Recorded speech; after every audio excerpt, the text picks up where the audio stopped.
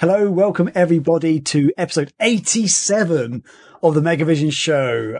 Today is July the 23rd. Oh, yeah, it's July 23rd, 2021. Wow. God, I didn't realize how late into July we were. I'm your host, Graham Cookson, and joining me this week, he lives in a free world. He whistles down the wind. He carries on smiling, and the world will smile with him. It's Chris Powell. Hey, hey. Hey, I'm back. All right. Yes. We are back again live on Twitch. We've been off for a few weeks for various reasons. Illness, other things basically going on, lots of stuff going on in the world. So, yeah. But yes, anyway, join us. We're keep still us trying to get over a pandemic, so cut us some slack. Yeah, I think the whole world is trying to get over the pandemic, my friend. But yeah, keep us company and fire off any questions you have in the chat and we'll get to them as we go through the show. And this is a little special show, really. Megavisions is celebrating its 5-year anniversary. Oh my God. So we started we'll go into more of this later on in the show, but we started our Kickstarter in July 2016. And time has flown by, basically. So there has been a lot of new readers to the magazine since we started. And we thought today would be a good time to look back at the origins of Megavisions and the sites that we worked on that helped pave the way for Megavisions to be here today. A couple of sites, well, there's a site that I think a lot of people will be familiar with, maybe one that people aren't. So yeah, check that out. And we'll get back to that later in the show. But yes, after we've done reminiscing as well, we've got some exciting news. We've been talking about this for a while. We are going to show off some of our fresh designs for Megavisions as we relaunch the magazine. So we're going to talk more in depth on the ongoing work to get the issue out of the door and into your hands once again, because it's been a while since we've had a release of our magazine. But buckle up, everybody. We're in for a wild one this week. So yeah, it's time for the Megavisions Show.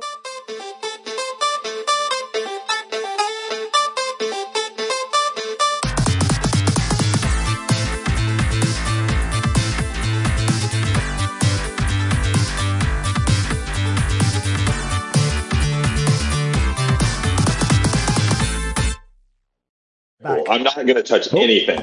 Good. Chris is not going to touch anything. That's good to hear. Yeah, man. So yes, we are live once again. And as always, let's kick off with what we've been up to. Chris, Powell, buddy, what's been going on? Oh my God. I think in the last show I was on a few weeks ago and I was telling everyone I was selling my house and all of the crazy bad stuff that was happening. I think I even said, I think my family was cursed at one point. And it really felt like that. It definitely did. But we've persevered and we stuck through it. And we're almost at the finish line to actually selling our home and moving into our new one. And as I was telling you guys, I don't know why we did it, but we bought a farm out here in South Jersey. It's a small one, but it's a farm.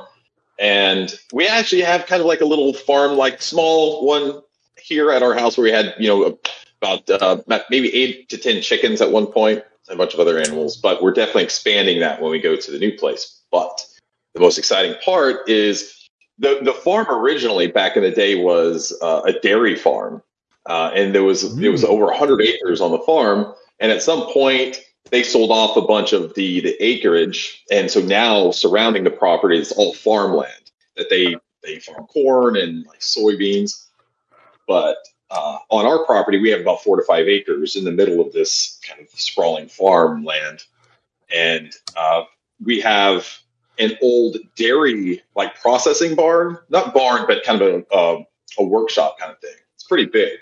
That is going to be the future home of the Megavisions offices. So we've already hired contractors that's going to get started right around the first of the month on the new house and starting work in the actual house part first. And then I'm hoping sometime in September, they'll be able to start work on the actual office space. I'm hoping that it will be finished in time for Too Many Games in October, because a lot of the Megavisions crew is going to be rolling into this part of the Northeast for Too Many Games. And I'm hoping we can do some fun streams and things like that out there. We have some big plans for Too Many Games. I'm hoping everything goes smoothly with that. So that's what I've been up to. I do want to say really quick, I have been playing some Far Cry 5 because I've been playing Far Cry 3 for a minute, basically because I got so excited based on Ubisoft's E3 show because Far Cry 6 looks so good. And I realized I need to go back and play these games just to get familiar with a lot of the concepts and mechanics and things like that, because I want to really jump into Far Cry 6 and be kind of prepared and experienced with the game. I love Far Cry 3. I think that game still holds up so well, and playing it on my Series S, I think it upscales it a bit, and I don't know if it has the FPS boost. I know Far Cry 5 has FPS boost on the Series S, and that makes a big difference. But I love the way all the abilities unlock in Far Cry 3. Like as you're just killing dudes and hitting levels, you're unlocking new things that just make the game more fun and more accessible and all these things. I will say that going from that into Far Cry 5 is weird because you can see that Ubisoft has added in all these different microtransactions and other things. So no more can you just level up or gain new abilities or perks through just basically leveling up. Now you have to, in Far Cry 5, it's weird. You have to almost do like achievement style things to unlock perks, like kill 100 bad guys with an assault rifle, and every single type of weapon will grant you perks if you complete that kind of objective, which is kind of cool in a way. But for me, I like to play the game a certain way and use certain type of weapons. I usually like to use like an assault rifle and a sniper rifle and those combos and switch between those. What's kind of pissing me off is that Far Cry 5, it's essentially forcing you to use other weapons so you can unlock more perks. And it's making me play in a way that I normally wouldn't. So I'm just complaining. But overall, I'm really liking it. Can you remind me, is Far Cry 5 the one that's set in America? And it's sort of like a cult or something? Yeah, it's set in Montana. It's like the Seed family, which I like. I think that's an interesting concept. And I'm not super far into it. I may be about 5 to 6 hours into it, but I'm really enjoying it. It seems like they're taking, it feels almost in certain ways like the way, what was that? I'm brain farting. The series that THQ was doing that was like the Grand Theft Auto. Oh, Saints Row. Okay, so in the latter stages of like Saints Row, you remember they started getting like really crazy with it. Like Saints Row 3 started getting really over the top, and they were more gearing the game to just make it as much fun as you can do, and in this big sandbox environment. In some ways, Far Cry 5 feels that way to me because you can just do all this like silly, stupid stuff. You can get into wingsuits and parachutes, and nothing makes sense. Like nothing would work in real life doing it, but it makes it fun, and it's just over the top. And so I am having a lot of fun with it. I think I still am enjoying Far Cry 3 better than Far Cry 5. But what is cool is I was able to get a skin of what's his name, the bad guy, Far Cry 3. What's his name? Vaas. Vaas, yeah. So I'm basically running around as Vaas. Pretty cool in Montana. It's pretty awesome. But wow, I'm enjoying it, man. I definitely like these series. Yeah. So for me, Far Cry 3 is probably what this is going to be a bold statement. Yeah, actually, Far Cry 3 to me is one of the best first-person games I think I've ever played, especially for an open-world one. They did. I don't think that's as controversial as you may think it is. Good. Okay. Good. For once, I'm not saying something really crazy. But I preferred the storyline, the whole structure, like sort of mission structure, the progression as well. Even though it was open world, it seemed to have a very tight storyline that you followed. Whereas I found Far Cry 4 was just, it felt almost too open. Like the storyline was there, but it wasn't as engaging. Like it didn't draw me in. Like the stuff with Vaas was just brilliant. I thought in Far Cry 3, like he kept talking to you about the definition of insanity and stuff like that because he kept trying to kill you. And that was like, it's like the definition of insanity is doing the same thing over and over again. He tried to kill you like so many times and stuff. And then Far Cry 5, I started playing I didn't get very far, to be honest. I kind of gave up. I think because of what you were saying, like with the way they handled the progression of stuff, I just didn't enjoy that as much. It was Far Cry, and like the wingsuit and stuff, because you got the wingsuit in Far Cry 3, but it was really late in the game when you unlocked it from memory. I remember playing for ages. I'm pretty far into it. I haven't unlocked it yet. Yeah. I'm probably a good 12 hours or more into the game so far. Yeah, it was like a big achievement. And you got to that point in the game, you're like, oh my God, I've just unlocked this. Whereas the other games seem to unlock stuff very quickly. And like in Far Cry 4, you can like get the sort of little helicopters and stuff. So you can just fly around. And it's just like, okay, yeah.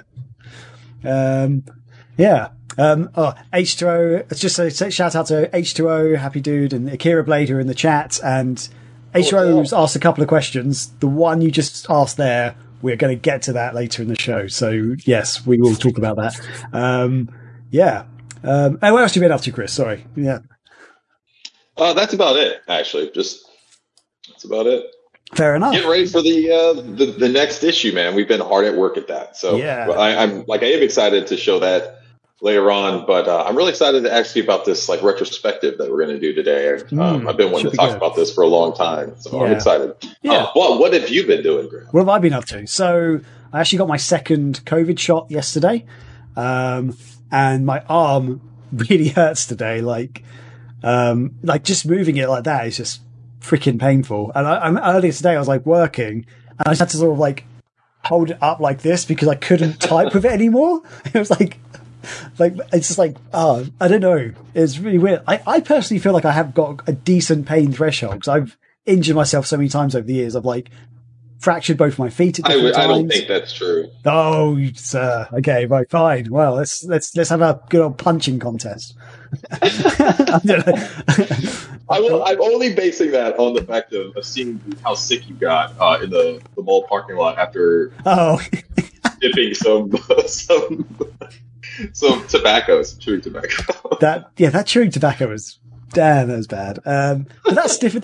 That's just me getting sick from digesting something. I guess. Physical pain. Anyway, my arm hurts, but the good thing is it's not as bad as the first shot, because the first shot I actually got full-on flu symptoms, like the next day, and I was off for like a few days, basically. I was like shivering and had aching bones all over. Although weirdly, were you trying to do a podcast with us? Yeah, I did. I did a podcast in the evening because I felt kind of okay after the shot. I was like, yeah, I can do a podcast. And then like I think I was meant to do another podcast after or the next day, and I was like, I can't do it, guys. I'm dying now. But yeah, I was like sweating, but also shivering and stuff. And yeah, it's really weird. Although this morning I woke up and both my thumbs hurt for some reason.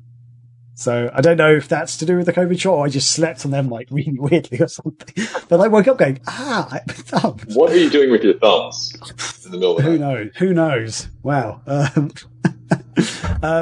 And speaking of farms, if anyone's got Amazon Prime, I think it's out in America as well. It's definitely out in the UK. Everyone watched Clarkson's Farm. Do you know of Clarkson's Farm? I don't. Okay. Do you know Jeremy Clarkson from Top Gear, the original Top Gear? Yes. Okay. So, so he's still creating the Grand Tour, which is like the Top Gear of Amazon Prime, basically, with James May and Richard Hammond. But there was a hiatus where they had to sort of put it on hold for a while. And, so he's actually done another documentary, which Amazon Prime has sort of paid for. And this is basically, so he owns a farm. He's owned a farm since 2008, but he's never farmed on it. He used to have like this other farmer who used to basically just do all the farming. It's almost like he sort of rented out to this farmer, basically. The farmer sort of did all his own crops. The farmer made money from the crops. Jeremy Clarkson didn't really make any money from it, but he lived on the farm. He lived in the farmhouse and he owned the land. But the guy retired back in 2019, the farmer. So Jeremy Clarkson sort of thought, why don't I try farming? That sort of thing. And how hard can it be? It's basically a documentary about that. And it's brilliant because I think even if you don't like Jeremy Clarkson, because there's a lot of people who don't, this is a very good show even then, because it sort of shows his own stupidity. It's back like when Top Gear used to be really good, because everything they did in Top Gear originally was just stupid mistakes. They thought, I've got an idea, I'll do this. But Top Gear became a bit more dictated, like it's a bit more scripted later on. And Grand Tour is pretty scripted as well, which is a bit annoying. But this is, from what I can tell, this is not scripted at all. Like, he's talking to experts who help, like, give him advice or help him with farming. And like, he'll go, I've got a great idea. And they go, that's a stupid idea. Don't do that. And he'll go, I'm going to do it anyway. And he does it and like just screws up and wastes money and he just makes mistakes. But it's really interesting. It's really fascinating. And it's also he starts doing it before COVID hit, and then COVID hit. And it sort of shows the effects of like what COVID had on the farming industry in the UK. Like just for one example, he bought a load of sheep, with the idea that the sheep could help sort of graze on the grass and cut the grass. That was like a big idea of his. Like, he could just cut the grass for free by having sheep in the field. And there's like, and also they have lambs, so we can do lambing and stuff. So we can sell lamb to like restaurants and things. The price of lamb like got cut in half immediately after COVID because restaurants weren't buying it anymore and stuff like that. So like he lost, you know, thousands of pounds because of COVID, but he lost more than thousands of pounds. He lost a lot. So would you say the lamb industry got chopped? Oh, hey-oh. Oh dear. You could say got a bit shanked, maybe. Anyway, so yeah, I'm just going to say, you've got Amazon Prime. Hopefully it's on in America. Go and watch it. And also, the more people watch it, hopefully they'll make a season 2, because that's still up in the air at the moment. There's been a sort of discussion, is it happening? Because the thing is, it's actually Amazon Prime's most watched show that they've created. Happy Dude saying boo this man. What's wrong, Happy Dude? You don't like Jeremy Clarkson? Oh dear. I think if you watch it, you'll maybe warm to him or just find it funny when he screws up, because it's one of those shows. Anyway, another show that I've been watching is Final Space. Have you heard of Final Space? Have not. Okay, so how can I explain this? So it's an American show. It's a cartoon. It's more of an. I'm going to say it's. Oh, the pun was bad. Sorry, that's what Happy Dude was doing. Sorry. The puns were great. All puns are bad, but that was great. So Final Space, I guess I'm going to call it an adult cartoon, because it's designed for adults. It's got swearing, it's got violence in it and stuff. It's, how can I explain it? It's basically about this guy, this human who is like alone on like this sort of prison spaceship for like years. And, he's basically about to get set free, and then all this crazy stuff starts happening in the universe. There's this evil alien who's like becomes the ruler who's trying to become the ruler of the universe and stuff. And I can't actually explain it. You have to watch it. Basically, it's bloody mental. The first like 2 or 3 episodes, I was like, I'm not sure if I'm enjoying this. But I was like, for some reason, I was really intrigued to see what happened next. And then by about the 3rd or 4th episode, I was like, this is great. This is so good. And the thing is, this is the second time I've watched it. That's also how you described your sex life to me once. Oh, yeah. Just do it long enough and eventually you'll find a way to enjoy it again. Yeah. But yeah, so in the UK, they've got 2 seasons out. And there's meant to be a 3rd one out, because the 3rd one came out in America in March, and I thought it'd come out in the UK as well. But I decided to rewatch seasons 1 and season 2, which is what I was doing. And then I got to the end of season 2, I was like, wait, where's the 3rd season? And it's just not out yet. And for some reason I thought it was. So I feel like I haven't actually wasted any time, because I really enjoyed it. But rewatching it was a brilliant little adventure. And Chris, I reckon you might enjoy it. I think you might enjoy it. It's got the wacky kind of, well, it's not just wacky humour, it's got some good humour in it, and it's actually got a very good storyline as well. That's the other thing. The characters actually. You say it was animated? Yeah, it's animated, yeah. Okay. Sorry, one other thing. I've been watching a lot of stuff. Another thing I watched is Star Trek Lower Decks on Amazon Prime as well. Okay. I am familiar with that. I haven't watched it yet. Okay, so that's a cartoon version of the Star Trek sort of universe, but it's funny. It takes the piss out of Star Trek in itself, basically. Like there's like one episode where an alien's talking about them being in Starfleet and saying that Starfleet's all perfect. Like they screw up something, and it's like, what do you mean you screwed up? Like, you're Starfleet, you know everything, you're perfect. It's like, we're not perfect. We screw up all the time. Like, and they go through a list of like things like Captain Picard and Captain Kirk did that were stupid ideas and stuff. I found it really funny. Like the first episode, I was a bit like, not sure. And then by the second episode, I was really enjoying it. And I hope there's a season 2 for that as well.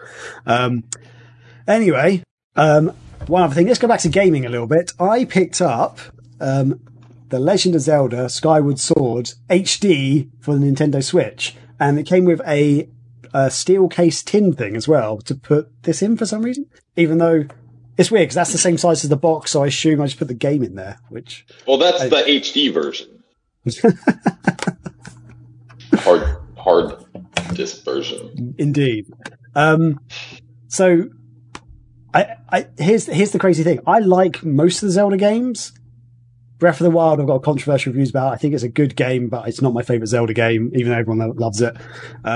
Skyward Sword is one of my least favorites because I own it on the Wii, and I enjoyed it a little bit, but I didn't get quite far in it. But I kind of gave up. I was like, I'm kind of bored of it, and I thought this one might be better because they actually talk about some of the quality of life stuff they've done to it.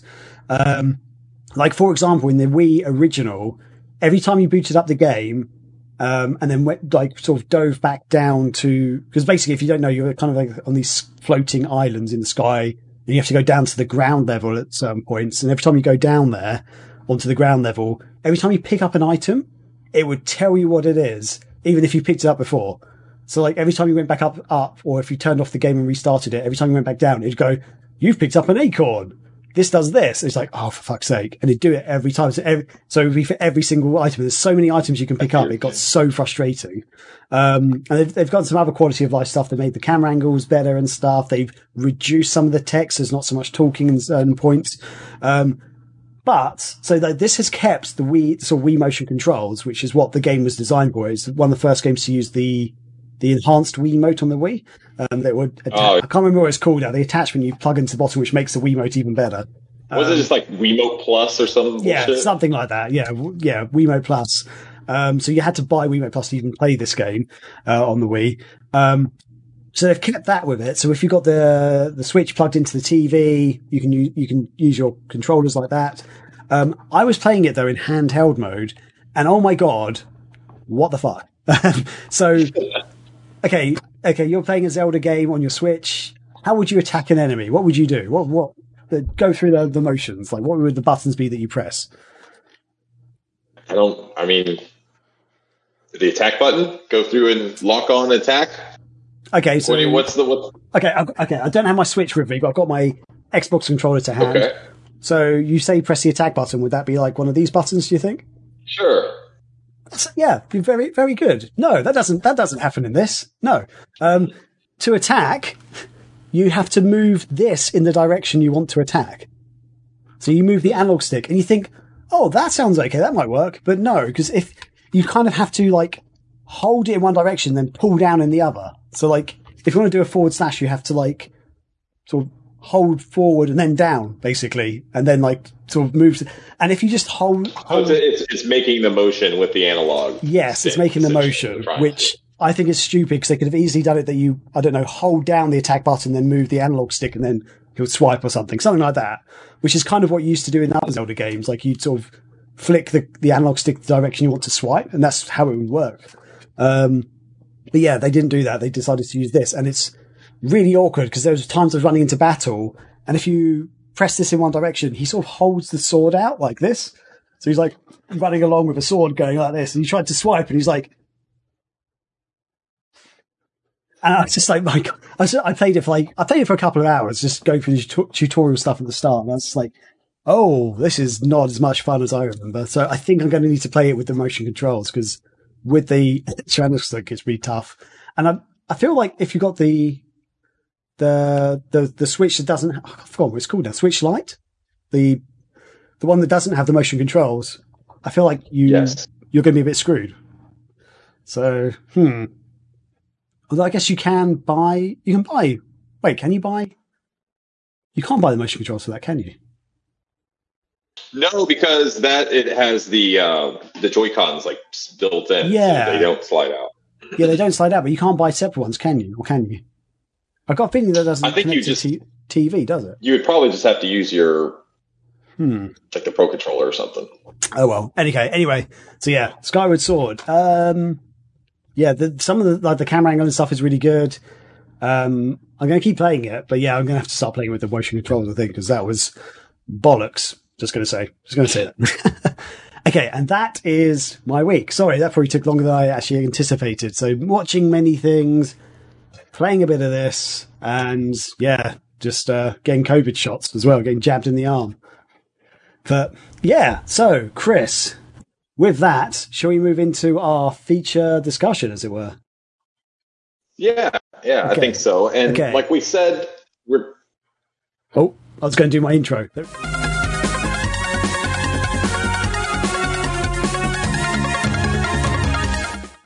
There you go. Sorry, Chris. Just wanted to do that. There you go. That's okay. Yeah, like we were saying earlier, though, we want to just go back because we know that a lot of our readers have joined up following us and reading Megavisions over the past few years. Maybe you joined on Patreon, maybe you joined on a Kickstarter, but a lot of people don't know we've actually been around a lot longer than just these past 5 years, as we've been doing Megavisions. Before then, we were running Sega Nerds, and we actually had several websites even before then, dating back to the early 2000s. And I think it's just a good idea that we sit down and have this kind of discussion where we look back from the very beginning of our timeline running websites up until now, just so we have it for historical purposes. But hopefully it'll be entertaining to a few people out there who've been following us for a few years. So really, the story, I think, starts back in the early 2000s, whether it was 2000 or 2001. It's a little hazy because a lot of the websites are just not around anymore. So it's hard for us to go back and find exact dates on when these things happen. So, for instance, let's go to the Sega forums. Graham, can you show us that? Can I? Here we go. Get some twinkly music going. La, la, la, la, la. Okay, cool. We transitioned. Lovely. So it starts back at the Sega forums. This iteration is not the same Sega forums that we started on. It was way different, and there was a few different iterations of Sega's official forums over the years. But this started back in sometime 2000 to 2001. I had joined the Air Force in July of 2000, and that fall I had moved to Montana for my first assignment. And I remember I had lived, with my parents and everything my whole life, and this was the first time I'd really away from home for the first time, and I was really lonely. I didn't have a lot of friends out there. It was Montana, and I found the Sega forums. And I started making online friends there. For the first time, that's how I was kind of connecting with people and making friends, online friends, for the first time. And eventually, as I started posting and meeting new people, I saw that people were kind of creating their own websites. And I started thinking, I was like, that's kind of something that I would like to do. And in my Air Force career, I was a journalist anyway, so I was kind of learning to write, even though I was very bad back then. But I was learning to write, and I thought it would be fun to take those skills and maybe try to use them for writing about video games. And I remember creating a post at some point. It must have been in early 2001, because Sega was still making the Dreamcast at the time. This was before they had discontinued the Dreamcast. And I created a post saying, hey, I want to create a Sega website or a Dreamcast website. Who's with me? And I don't know how many people said that they would be up for helping me out with this website, but I think it was only a handful of people. And I think only you were the one that actually joined and actually helped out at all. So, Graham, I'll turn it over to you. What do you remember from those early days of our website? Yeah, so I here's the thing. So, yeah, as Chris says, this is not actually the Sega forums as such that we were on. This is they did update it over time, and we can't find the original one. This is all through the Wayback Machine. I believe it was is in the Sega Gaming Chat or something. So they had split. I thought it was the platform chat. I thought because they did have separate chats, or separate forum areas. So there was one that was a platform one, and it had the Dreamcast subforum, and that's where I think I posted a lot in. Yes. Okay. Yeah. After a few years, they did still have the forum platforms, but it changed into like Nintendo, Sony, Microsoft, and then like, Sega gaming. So yeah, I think they had like Dreamcast. I feel like they might have had like Genesis, and then they might have retro to other stuff or arcade. Like sub forums basically. And I was pretty active on the Sega forums back in the day. And I think, God, I'm trying to think. I think my username was Shining Skies after Shining Force and Skies of Arcadia. And mine was the Penal. I remember that. Yeah. I've got a feeling I might have changed the name or opened a different account after a while because I can't remember why. But anyway, yeah. So yeah, I was pretty active. I love the Dreamcast. I was big into Dreamcast at the time. Dreamcast is one of those consoles where I was of an age where I was getting up to date games, because previously to that, I had like a Mega Drive, which I got late in its life, and I got a Saturn late in its life. And so I was getting games after the fact, after they were released, like a year or two after they were released. So Dreamcast was one of the first consoles I had where it's like, Skies of Arcadia is coming out. I'm going to go get Skies of Arcadia and buy it. And I buy it on the day it comes out and stuff, or, a week after it comes out. So I was getting new games.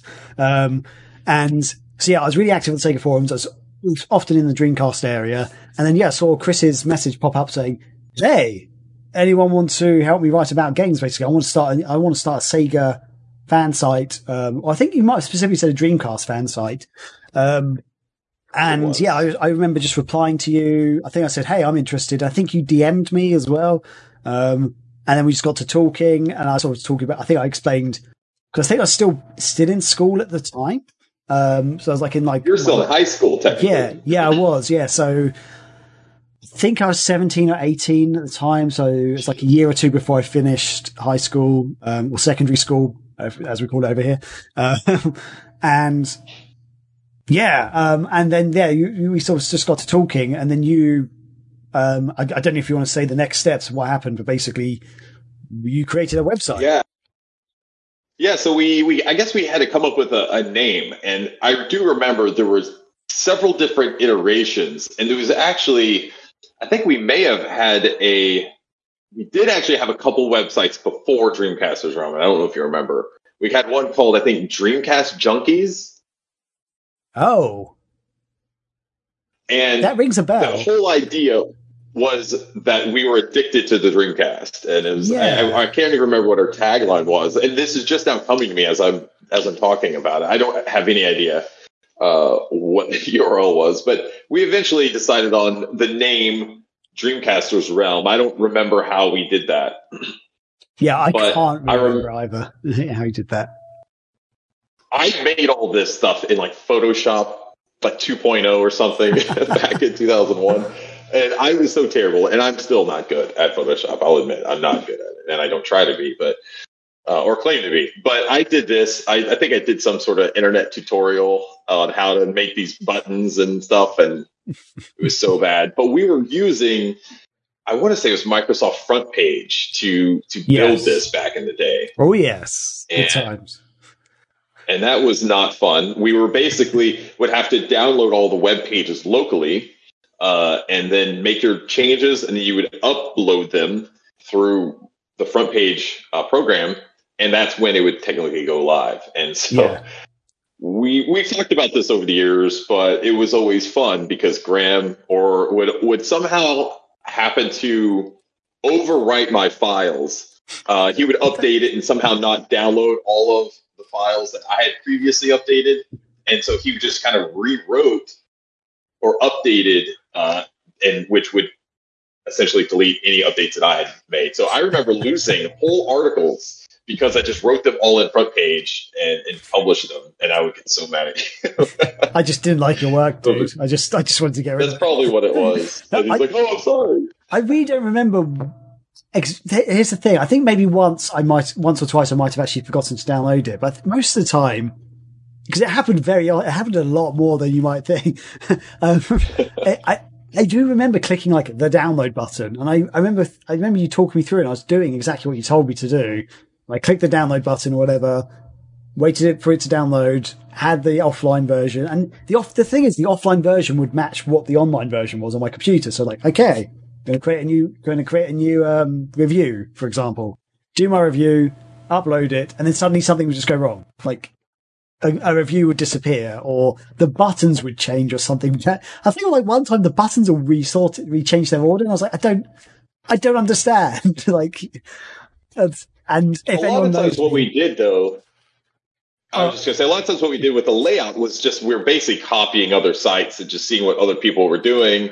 And we just try to recreate a kind of 3-column layout in this, which doesn't look great. But we were, even back then, we were trying to create content that, you would see on IGN or GameSpy, all that kind of stuff. We were writing reviews on stuff. Graham was writing codes and walkthroughs and other sorts of things. And it was just us writing, and we didn't really know a lot what we were doing. Look at this. It's just a sea of text. It's terrible. Because we couldn't put images down the middle. We had to have images on the side, and we didn't have capture devices. So we kind of had to like find images like from other websites or, the internet was a much different place back then. Yeah, it was like the Wild West. It was a good capabilities. I loved it. Like, look at this. There's a weird space there. Some Mary. And so at some point we went from the Dreamcasters Realm tripod site, and we finally got our own host. So we were like, okay, we need to get off of this free server, because we had like a very low amount of data, or like server space essentially. Yeah. Give us. It was like only like 10 megabytes or something like that. Wasn't a lot. So we decided we need to get out and go our own website. And I think the first URL we ever purchased that was our own was dreamcastersrealm.com. And I think we actually have that. So this was our first big redesign where we're like, okay, we had a new banner logo. We made that main column much more wider. That way we could have like proper images. We actually ended up getting a sponsor from Lixang back in the day, which I still remember getting that email. And I was so excited because that was one of the first things we got from like an official company that was like, they want to work with us. It was funny. And then tell them, you remember Lixang, Graham? Do I? I'm still pissed off at Sony for basically shutting them down. If anyone doesn't know who Lixang is basically what PlayAsia is.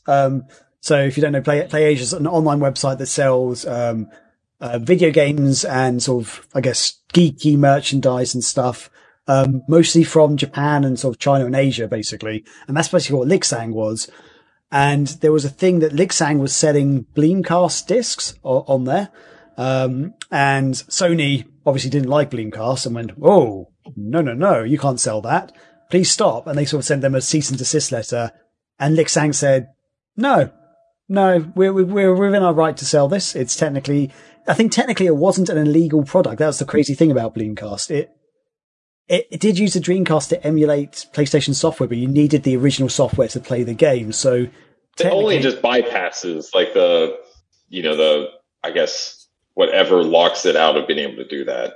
Yeah. Because you're not technically downloading or doing any sort of would be traditionally viewed as piracy. You're essentially just bypassing some sort of lockout system to be able to play the software on hardware that it wasn't intended to be used on. Yeah, basically. And I think Lixang basically sort of had legally were within their right to sell it. It was a product that was released. Sony took them to court, and they didn't know. I don't think anyone lost or won a court case, but the problem was that the legal fees that were incurred from all the different court cases bankrupted Lixang, basically. And then after like a few months, basically, Lixang had to shut doors. They basically put up a message saying, "We're really sorry. We literally can't afford to be open anymore," which is really sad. Like, really, really annoying.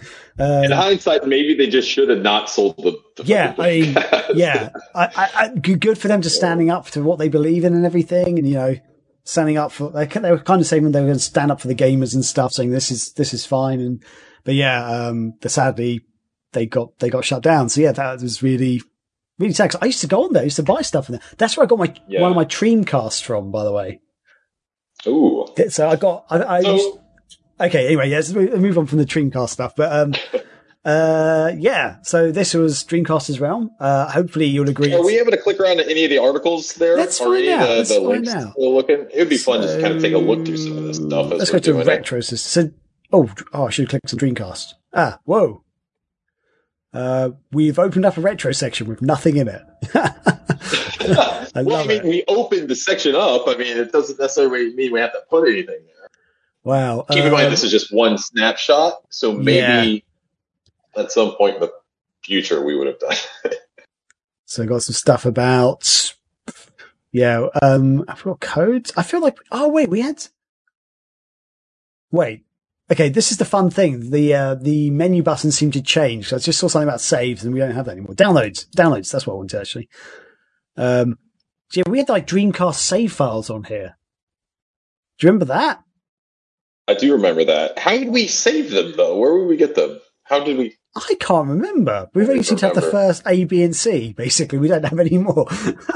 Well, I mean, we didn't get that. Wow. Yeah. My God. This probably would have been about like 2003 to 2004, you think? Graham, if we had to put a timeline to it. Is there any dates on this stuff that we can see here? Because that's, like I was saying, it's really hard to put a date to this stuff. So sometimes as we get newer, because back then we're still using essentially front page to build this. So we don't have a content management system that automatically puts in different metadata and other things like the date you publish an article or anything. This is literally us just putting this stuff on there still back then. Yeah. Here's my Dreamcast review. Way hey. See, this is a cracking one. Let's see. Does this have a date on it? No. But this is... What's up, Pajama Torture? In the chat, they said, what's up? Hey, how's it going?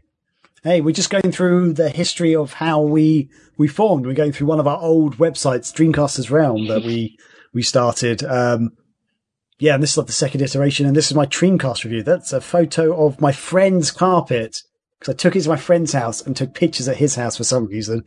I used to hang out at his house all the time. And those were the cool controllers that came with it, which didn't work on every Dreamcast game, annoyingly, because it didn't have the analog stick. Yeah, they came with like Saturn-style controllers, which were great for fighters, but not good for some other games. And it came with a VCD playing device. It basically had this adapter you plugged into the controller socket to use the remote. So it's like a infrared remote control thing. And then you put in a special disc, which told the Dreamcast you're going to play a VCD, and then you could watch VCDs. So I could watch some of my Jackie Chan VCDs from Hong Kong, which is great. Fantastic. I used to love trying to use the Dreamcast for all sorts of different little things like that. I remember getting into VCDs, and I had to buy some weird, disc and remote from Hong Kong or some other eBay seller back in the day. Yeah. But no, this is cool. I mean, this was our website. Obviously, we still didn't know what we were doing with design or anything like that. But we want to say this was like around this was probably 2004 or so. And around then we decided, okay, dreamcastersrealm.com, that's such a long URL. We want to shorten it up and get to something newer. And so that's what we decided. We're going to switch to dcrealm.com. Yeah. And that was a new one that we did, which this is cool because this is the first time we went from front page to some sort of content management system. Yeah. I don't know. I don't think it was WordPress back then. It may have just been, I don't know, Drupal. What, you remember those weird, all those weird? Oh, yeah, Drupal. It might have been CMS Drupal, actually. Yeah. The problem is this website didn't really get captured as much by the looks of it, and most of it's broken, which is really annoying. What I'm bummed out about is we don't have what the logo was. I would have been really interested to see what the logo looked like back then, but we still had that blue and gray color design. And I don't know if we were kind of going for the Sega blue or the Dreamcast European blue. I don't know what we're going for with that, but maybe we just thought it looked cool. Yeah, it did look cool. Look at it. It's great. It did. Yeah, I'm just throwing some of these links. I don't think any of these are going to work, unfortunately, which is sad. Yeah, no. You know what, though? I didn't realize that we had kept Dreamcasters Realm going for as long as we did, or DC Realm. I thought we pulled support on that much earlier after Sega discontinued the Dreamcast. I thought it was much earlier than that, but apparently we just kept going for several more years. And it was in 2006, at least based on the first post that we can find on Sega Nerds. I should say, backing up a minute, I think on this DCRealm.com, one of the other reasons why we decided to change, because I was listening to an old podcast today doing some research on this, and I heard on there, I was saying that our host lost some files, and basically we lost the whole website. Yeah. And I think this is what it was, DCRealm.com. I think that's what happened, because it wouldn't have made sense that our host lost the files before that, because we stored them all locally and we would have been able to restore them. So I think it makes sense that DCRealm.com was when we lost it. And I think that may have also been one of the triggers to say, hey, why don't we just, now that we have to basically rebuild everything, why don't we build a new site, but make it full Sega, and we can cover everything. Because back then I was listening to our first Nerdcast episode with Graham, and it was not good. The whole thing was not good. I remember we were so nervous doing those back then. Oh yeah. We would have to redo the intro maybe 5 or 6 times. Yeah, that was so. Yeah, we just like burst out laughing for no reason. We were like, okay, hey, and just like start laughing. Like it's strange because we weren't doing video, we were just doing audio, but for some reason it was just really nerve-wracking just trying to record. And like we didn't really have good microphones either. Like I remember my first one was like, I think I bought a headset and you were like, dude, you sound terrible. So I had to go and buy another headset. And that was just a little bit better, but I was a bit rubbish. It was still a bit rubbish. Yeah, it's just really weird. And like our audio levels were all off. We had to use Audacity to, align the, audio and stuff like that. It was crazy. It was bad, but we didn't know what we were doing. In fact, like a lot of this, we were just kind of following and seeing what other people were doing and saying, hey, I think that would be a fun thing to do. Let's start a podcast and we could talk about Sega news and everything else. And that's what really started the Nerdcast, and we went on from there. This was around 2006 when we started the first Sega Nerds website. Right. So maybe we can jump over into that. Before that, yeah. So down at the bottom here, it does actually say copyright 2005 for DCRealm.com. So, and these articles, they've got some dates on these articles. So it was late 2005, September. So yeah, that all tallies up. That tracks that, it was around 2006. And man, this is crazy because I'm learning stuff as we go too. And apparently we use Mambo. That was our CMS. I do not remember that. And design page by The Withel. That was you, buddy. That was you. Oh, God. Oh, man. That's so funny. But yeah, so as Chris mentioned, the hosts lost our files. Something like, I think their server crashed or something happened with their server. Yeah. Not all our files were backed up. We lost like loads of data. We lost loads of articles and stuff. So yeah, it got basically Dreamcasters Realm was like sunk. Basically, it was frustrating. I remember it being a frustrating times. We're just like, we've done all this work and now most of it's gone. What do we do? And then, yeah, that's when we decided to look into launching SegaNerds.com. Woohoo! So yeah, this isn't actually the original logo. I don't know if you remember, I drew this really bad Sonic. And I think I actually had Caitlin draw it, maybe. Maybe she ended up drawing it. It was this really bad drawing. I thought maybe making it look really bad would make it look funny. And then I traced over it and I scanned it in, and that was our first logo for Sega Nerds for I do remember that. Maybe a couple of months until we got something a little more professional. Yeah. And we were talking earlier, and I'm trying to remember who it was that made this banner logo, and it's escaping me, but really they were part of our team for a minute. And we're going to talk about more of the people who helped along the way, some of the team members. We're going to get into that in a little bit because there's a lot of people to talk about that helped and were part of Sega Nerds and DC Realm and Megavisions throughout the years. But this was our big jump into all of Sega, and it's really what jump-started us to growing our website into something really big. And at this point, we were just creating daily content.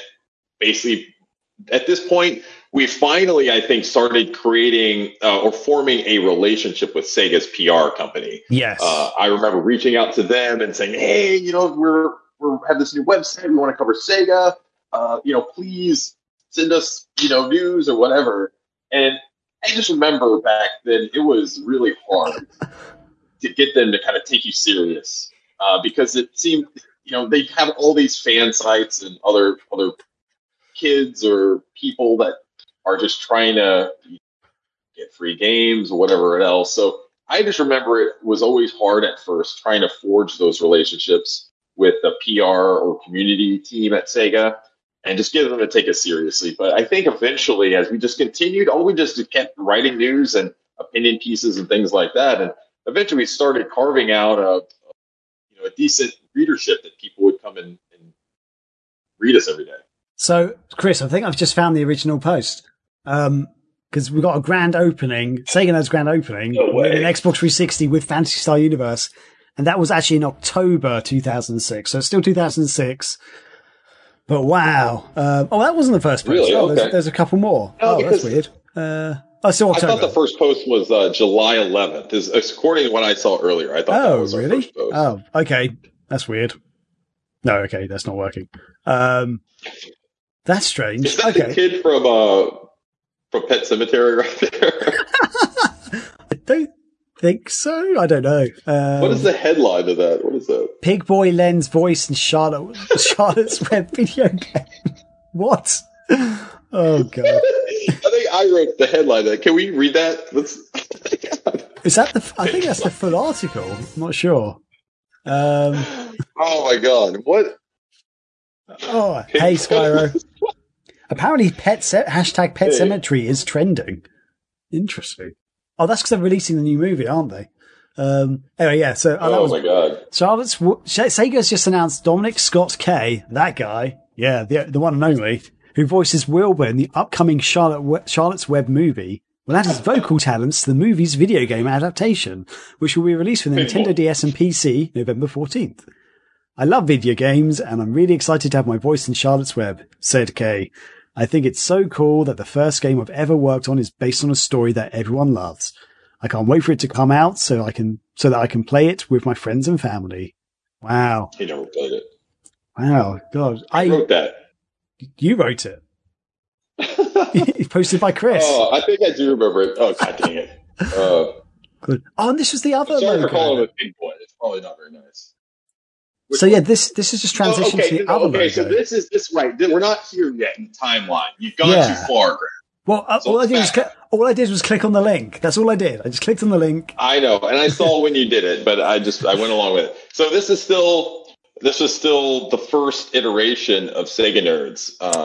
And I don't think we were even using WordPress yet, or maybe it was the very first. Yes, it was WordPress, I believe. Yeah, this was like WordPress 1 point something. It was very, very early on. And I remember this was before WordPress even had automatic updates to it. So back then you had to manually update. Oh, yeah.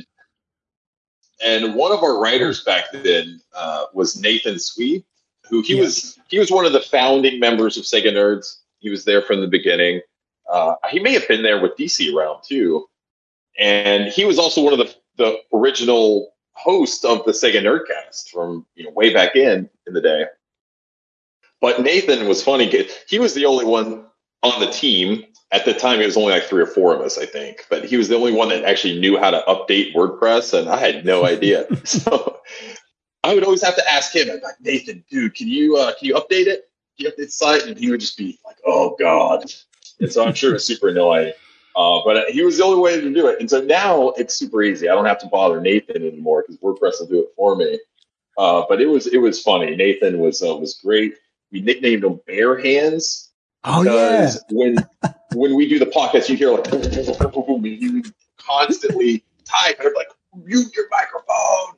Are you muting? But it was funny that he would constantly do that, and he was funny, man. I enjoyed working with Nathan. He was a good writer. He did a lot of great work for us over the years, and I think Nathan went to this press junket for us one of these times. I think yes, Universal War. Yeah, talk about that. Do you remember that? So I vaguely remember because I remember that was one of the. I don't know if it was the first. I remember I actually went to a few things in London for Sega, which was really cool. But that was definitely one of the early ones. I think that's basically Sega reached out and sort of said, "Hey, we like your stuff. We're going to do this proper press events, getting some journalists in. Would you like to join them?" It's somewhere in America. I can't remember where it was. But I remember, I think Nathan had to buy. I want to say it was Arizona. No, they paid for his plane ticket. Oh yeah, they paid for his plane ticket. Brilliant. Yeah, so I remember he had to catch a plane because he had to get on the plane. But that was the big thing. Is we felt like, oh my god, this is like the first legit thing that we're able to go do. Sega's going to pay for it, and I think they paid for his plane ticket. I think they paid for his hotel and everything, and he went and did this cool thing. I don't know if that's on the website somewhere, but it might be. If I click on Nathan, can I find his stuff? Oh, you can't. Okay, but that was pretty funny. But yeah, because and if you don't know, Universal War was a real-time strategy game that Sega was making, which was like a first of its kind because basically it used the vertical axis as well as horizontal for troops and stuff to move around in. So troops could sit on buildings, you could go underground and stuff. Like the levels were multi-tiered, and depending on where you place your troops, it had different effects. And like some troops could use jetpacks to go up higher and stuff like that. I thought it was a really cool game and concept. But yeah, is this on here? I don't think it is actually. It's annoying. It doesn't seem to be. So as we keep going. Cool, let's keep going. What's that? Oh no, I was just going to say it's not really here. So we're still around 2006, 2007 at this time. I want to say this was like the first iteration of Sega Nerds, right? This one right here. I think so. It's definitely an early one. It's definitely an early iteration. I can't. So maybe we could go to like the big. Let's go to the next one. Like I guess this would be Sega Nerds 2.0, which is the redesign. So okay, I just clicked on. You were on earlier. This is the forums, by the way, just so you know. And they're looking a bit dead, but they were good. They were so active at the time. What forums? This was our Sega Nerds forums. Did we host those, or was that hosted elsewhere? So I believe this was hosted on SegaNerds.com. Yeah, SegaNerds.com/forums is what the thing was. Although, this is actually, I think this is a different version because we had way more than 38 registered users. We had thousands of users. So it could have been early on. I mean, there's no telling when that snapshot was taken. So. Okay, fair enough. Right, let's move on. So at this time, we knew that we wanted to get a redesign done, and we were working. I can't remember his name.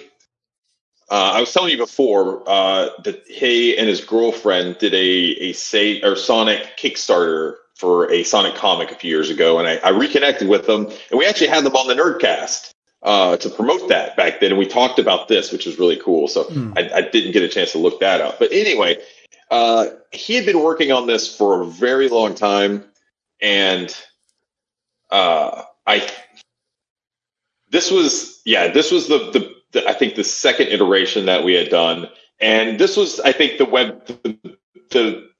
layout and the design that is most iconic to Sega Nerds for this early version of Sega Nerds. This is the one that I think helped us when we started getting really big and more popular at this time. We were getting a lot of hits, a lot of traffic.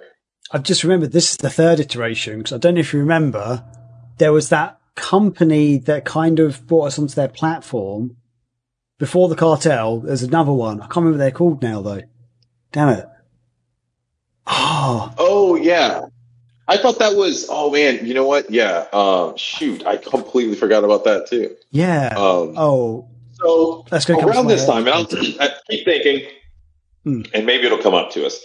So around this time, and actually before this, we should back up to, but this is probably 2000 and what 2007, and our hosting fees were getting considerably higher because we were getting a lot of traffic, and we were getting hosts that told us that we couldn't be on their platform. They wouldn't host us anymore because we were just taking up too much space, and the bandwidth was too much because of our traffic. And so we ended up getting booted from several hosts. And finally one was like, okay, we'll put you on, but you have to be on like a virtual server. And it was going to be like over $100 a month or something crazy, which back then was a lot of money. And I didn't have the kind of money back then, being like an E2 or E3 in the Air Force. So we were looking for different opportunities to join a kind of a web blog, I guess, or a web network. A blog network is what they were doing back then. And we found this one that offered us to bring us onto their platform. And they were paying out some decent amount of money for putting ads and things. And Graham, you're right. They brought us on there, and this was like one of the first big things in Sega Nerds history that the community was really not happy about. Like, we had a lot of people that were not happy that we did this, and they were pissed. And this was before that. And I don't know how long we stayed on there. Maybe it was a year or two. It was a decent while. I remember being a decent while. I think the community in the end didn't hate it. I think there was better backlash initially, but then they grew to be fine with it. But the thing was, I think because we had adverts, sort of Google style adverts down like between articles and stuff, people weren't super happy about that. In my head, they've got the word 5 in it, or the number 5 in their name for some reason. Don't know why. I think you're right. But yeah, that's going to bug me. But yeah, we don't have that version. That version doesn't seem to be archived on the internet, which is really annoying. But I just wanted to highlight. I remember another good thing about them too is that they offered us tech support, which is another big thing, because we didn't have graphic artists and they did. We didn't have anyone that, other than Nathan, who would complain every time I asked him to update the website or WordPress. And so it was almost out of necessity. If we wanted to keep running, we had to figure out something. Yeah. And we knew it wasn't a popular decision and people were not happy, but we had to do it. And we were there for about a year or so. And over that time, I remember they kept changing things in the back end. Yeah. They went from this one article or ad software and then they changed it to something different, but they said that it was supposed to be more accurate for what the traffic that we're getting. And our traffic stats dropped tremendously after that, which was bull crap. Because I still saw the traffic that we were getting from, our host before that. It just didn't match up at all. Yeah. And we were starting to get less and less money and just didn't make any sense. So at some point, I don't know when this would have been. What's the first date on that, Graham? Well, up here, it's talking about like I think we may have imported all of our content to that website too. Yeah. So I think we're able to get our content back. And so this must have been 2007 or so, 2008 maybe. Something like that. Yeah, 2000. We finally got this design finished. And so we left that one web ring or web blog network, and we jumped to, I guess this would be Sega Nerds 3.0. Yeah. At this point, this would be Sega Nerds 3.0, which is, I think, the most iconic design that we had back then. It was Sega Blue. We had the Sega logo in there back before Sega cared that you did that kind of stuff. And it was fun. I mean, we had a blast doing this. I think we should talk a little bit more about some of the people who helped us along the way. And so we talked about Nathan. I just wanted to make a comment about one thing. Sorry, because I saw this pop up.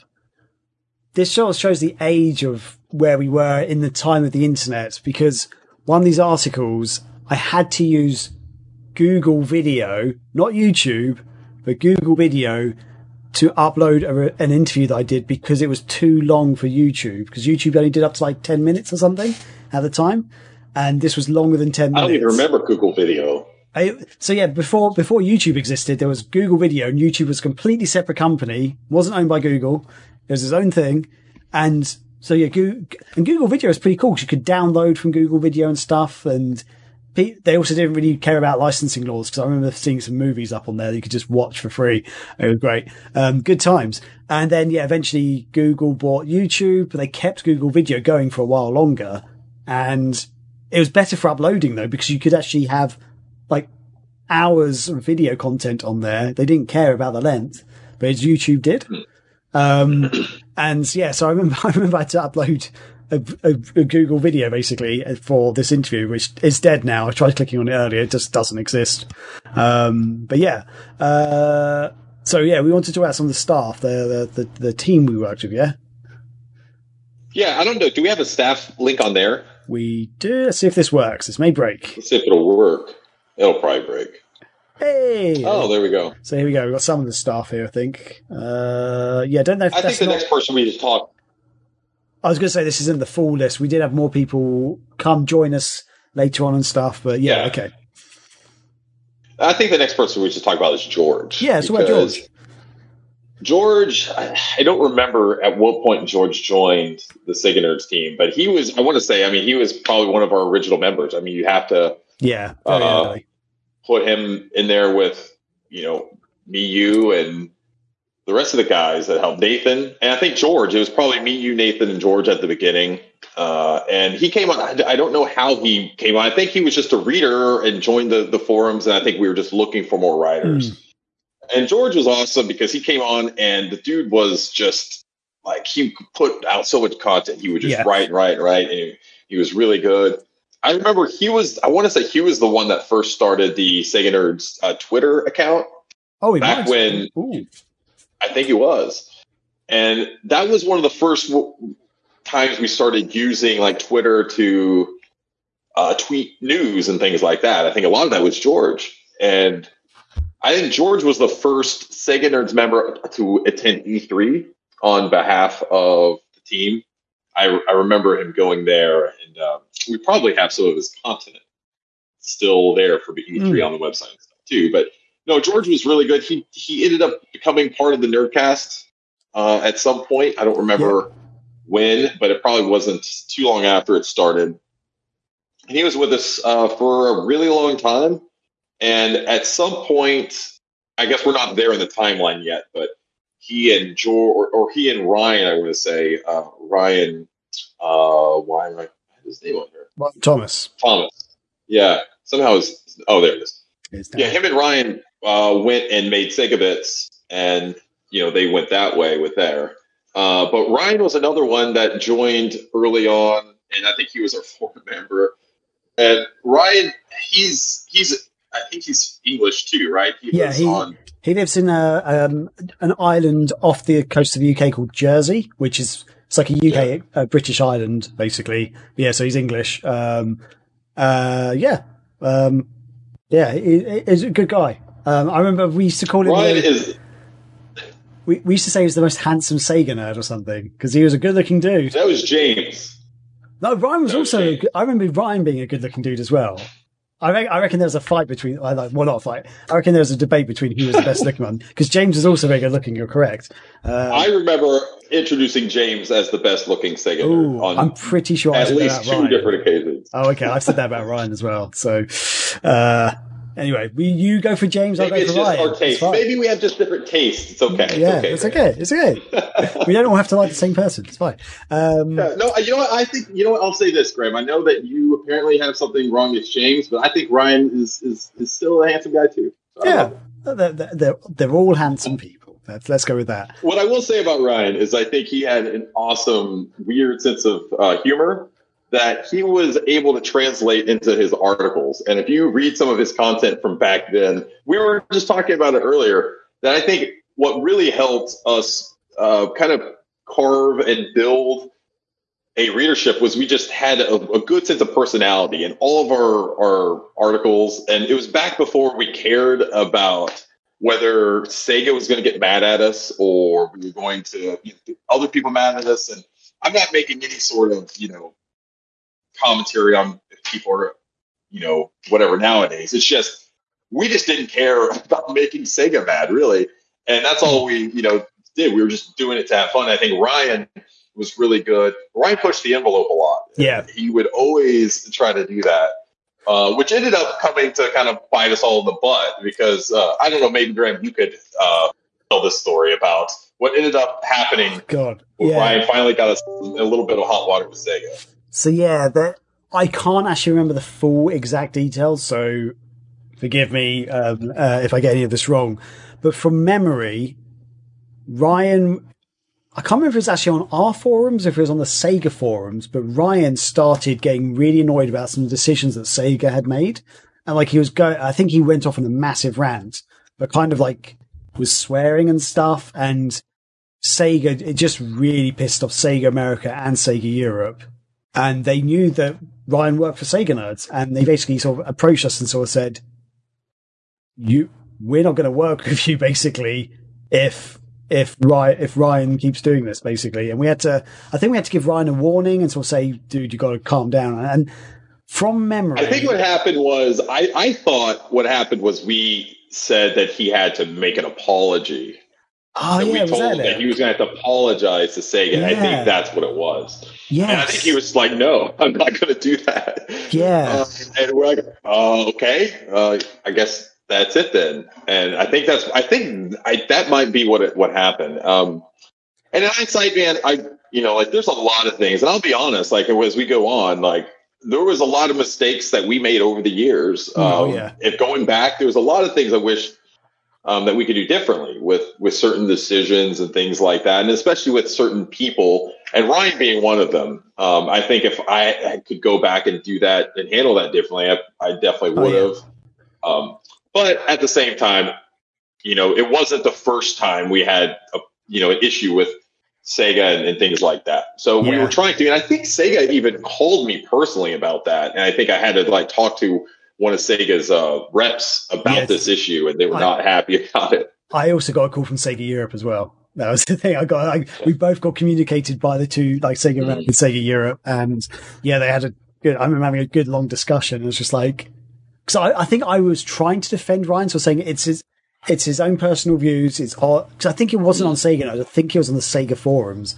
I was like, I believe you're right. It's on your forums. I mean, it's a public forum. And it's his views and stuff, and they were just we can't have people who think like that or act like, I can't remember the exact words, but people know that we work with you and stuff, sort of thing. You in effect, I think we were kind of semi-representing Sega in a way, and the Sega community. Because this is a thing that a lot of people don't realize. At the time, we were the biggest Sega fan site in the world.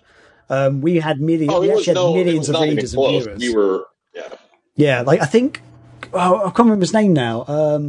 One of our final hosts that we had, he told me the stats, and we were getting something which back in the day, especially for a fan site, was massive. We're getting something like 750,000 unique views a month and nearly 3 million, 2.8 million page views a month, which, I mean, compared to IGN, there's small fish, but for a Sega fan site, that was massive back then. And that's why we kept on problems with our hosts and stuff, because we had so many page views and stuff. It was nuts. I think another person we could talk about real quick, because he was in this era, before we move on to kind of the next version is James, because we talked about him a minute, but James, I've always messed up his last name. Tochio? Is it Tochio? I don't think that's how you pronounce it. I go Tochio. I think it's Tochio, but we've only been knowing him for about 15 years, Graham, now. So anyway, but James I've spoken to do for years. I play games with him every once in a while. Do you? Oh, he hasn't called me. James is awesome. He's been around for a long time, and he is, I guess, his claim to fame within the Sega Nerds history and his kind of where he put his stamp is he was the one that came up with the name during the Sonic. What was the name of it? It was the BioWare developed Sonic RPG. Yeah, so Sonic Chronicles. Have we got that? Have we actually got a review on here? Sonic Chronicles. Here we go. Wow, look at all those games we reviewed back then. Yeah, we did a lot of reviewing back then. I bet you reviewed that one, Graham. Sonic Chronicles, yeah, I did, because I actually went to the press events and stuff for this one. Yeah, I do remember that. Oh, damn it. Don't have the pictures. Well, let me keep going. I'll keep talking about it, because Sega, in the lead up to this, they had this cool community event where they invited like maybe 4 or 5 different of the bigger Sega community sites to put in a name that would be the final name for kind of the alien race that was going to be in this game. That was going to be like the Dark Brotherhood or whatever?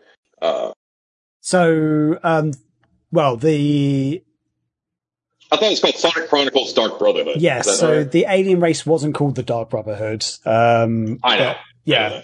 But yeah, so it's basically BioWare and Sega had created a new alien race. They actually showed the different sites a silhouette image of what the alien race would roughly look like, and they gave a description of that they was like surrounded by, I think there's electricity or ice or something, some sort of element that they sort of used, but we didn't get to see an actual final image until the game was released, which is crazy.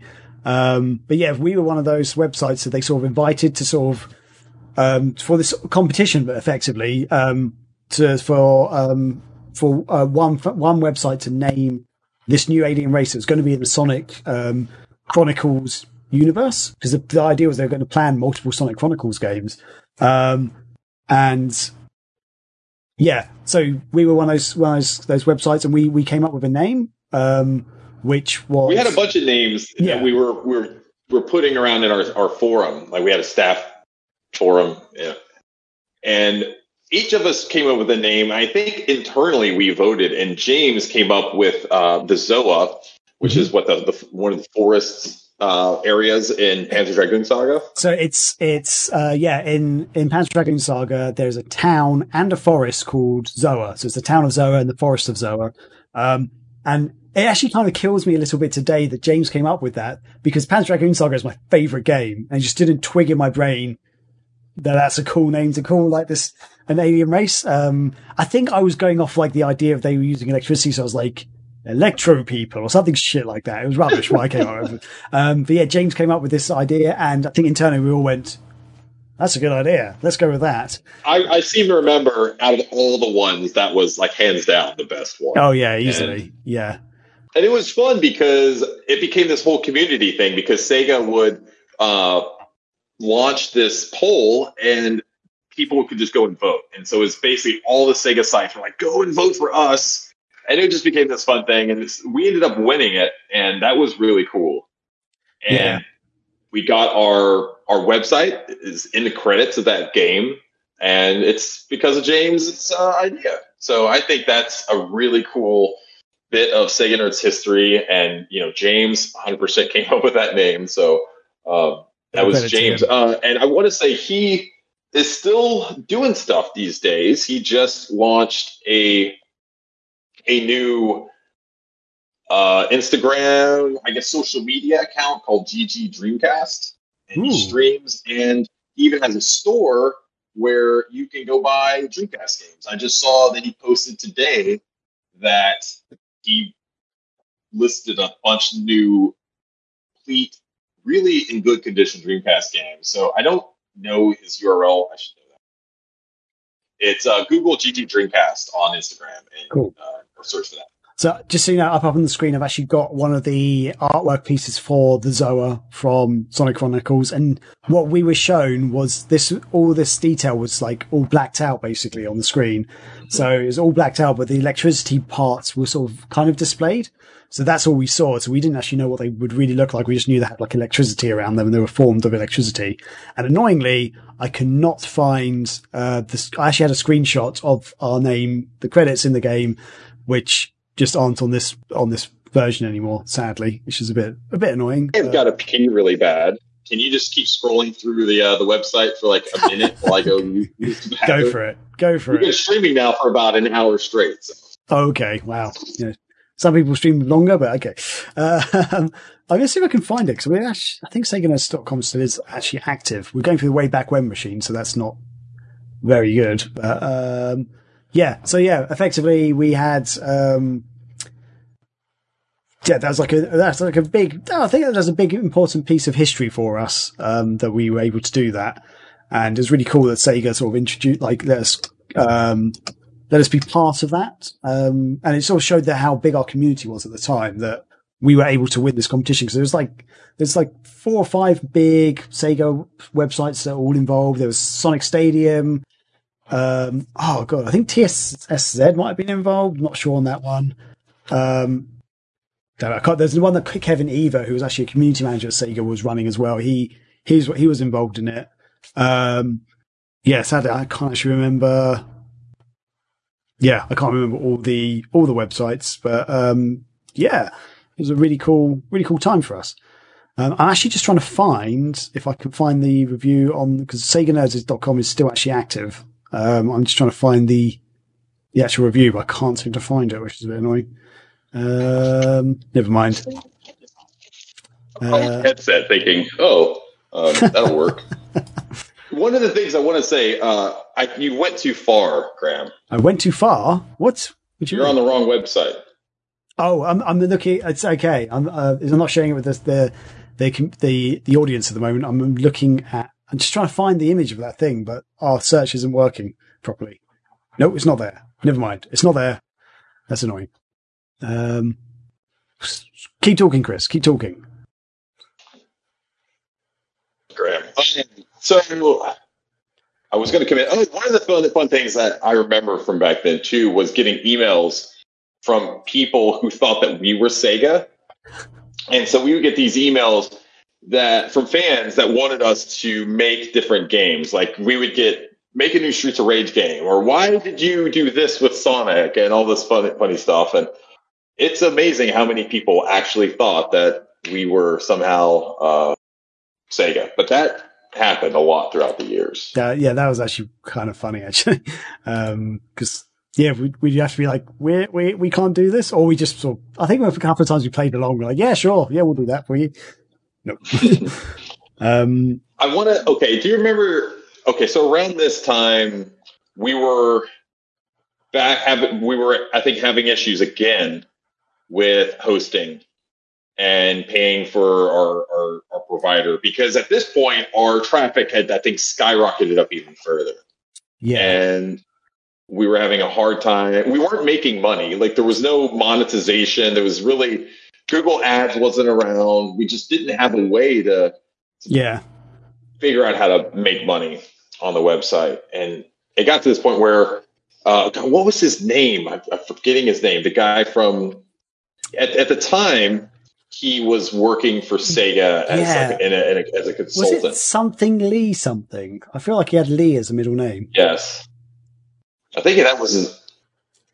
Or was it his last name? Dang, I think it may have been his last name.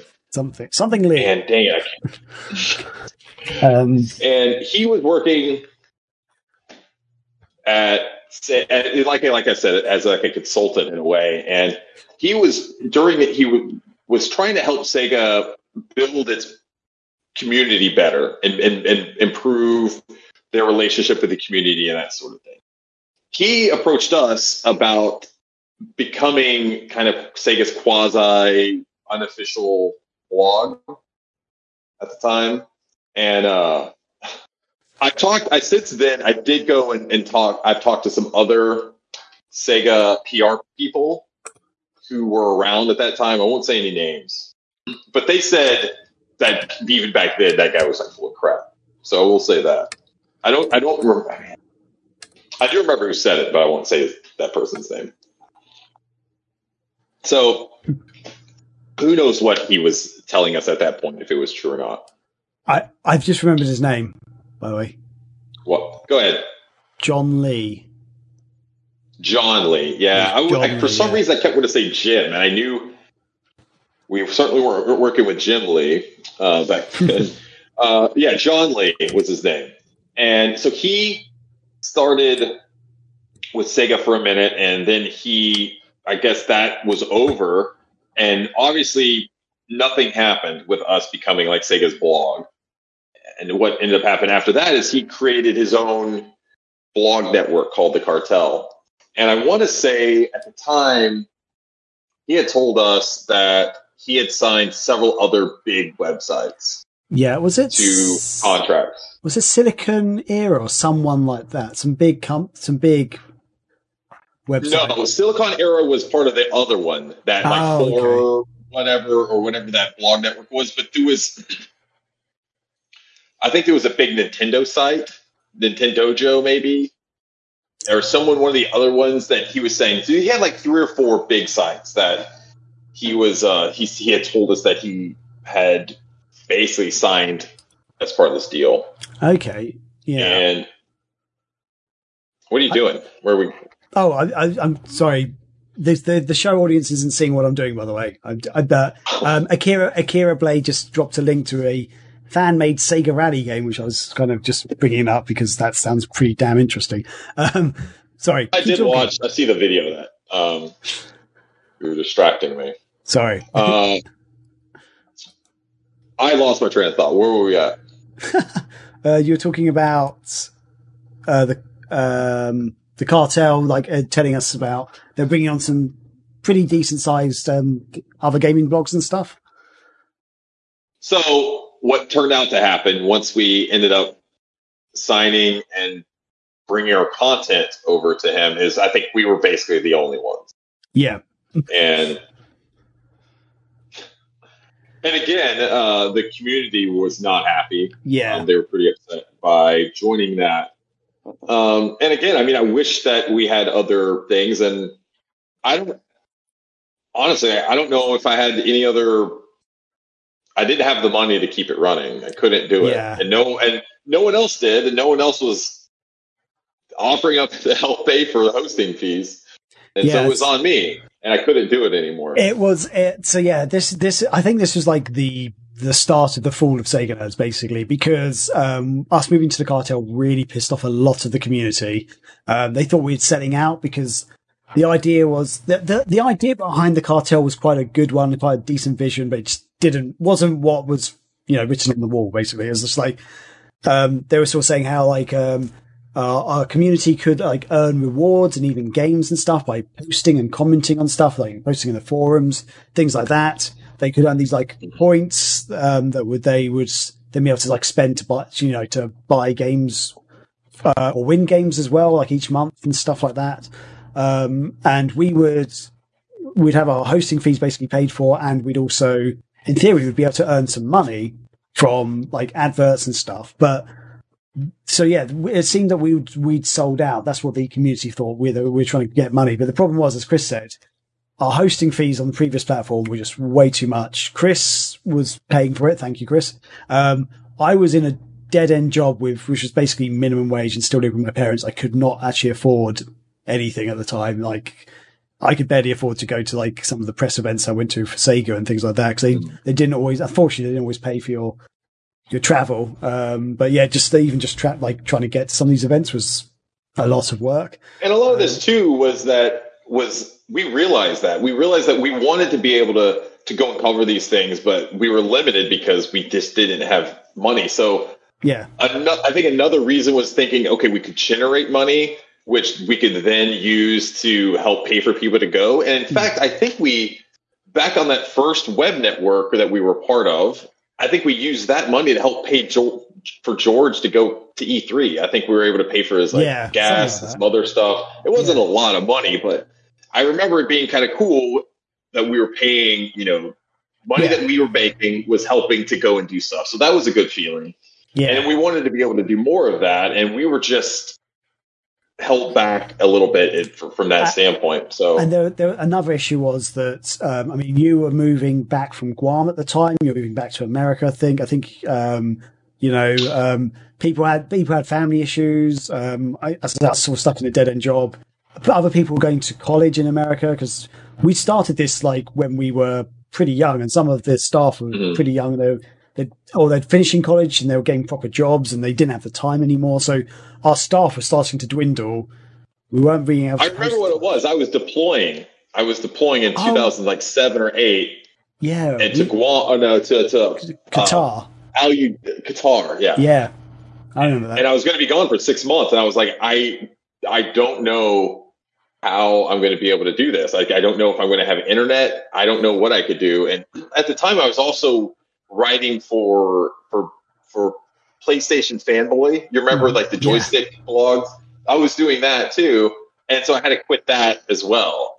So that was kind of that sucks. But so you're right. Yeah, there was a lot of everyone's like, I was going through a divorce as well around that whole time frame, and you're right. Like everyone had a lot going on in their lives, and I think it was just this time where we decided that we were just going to.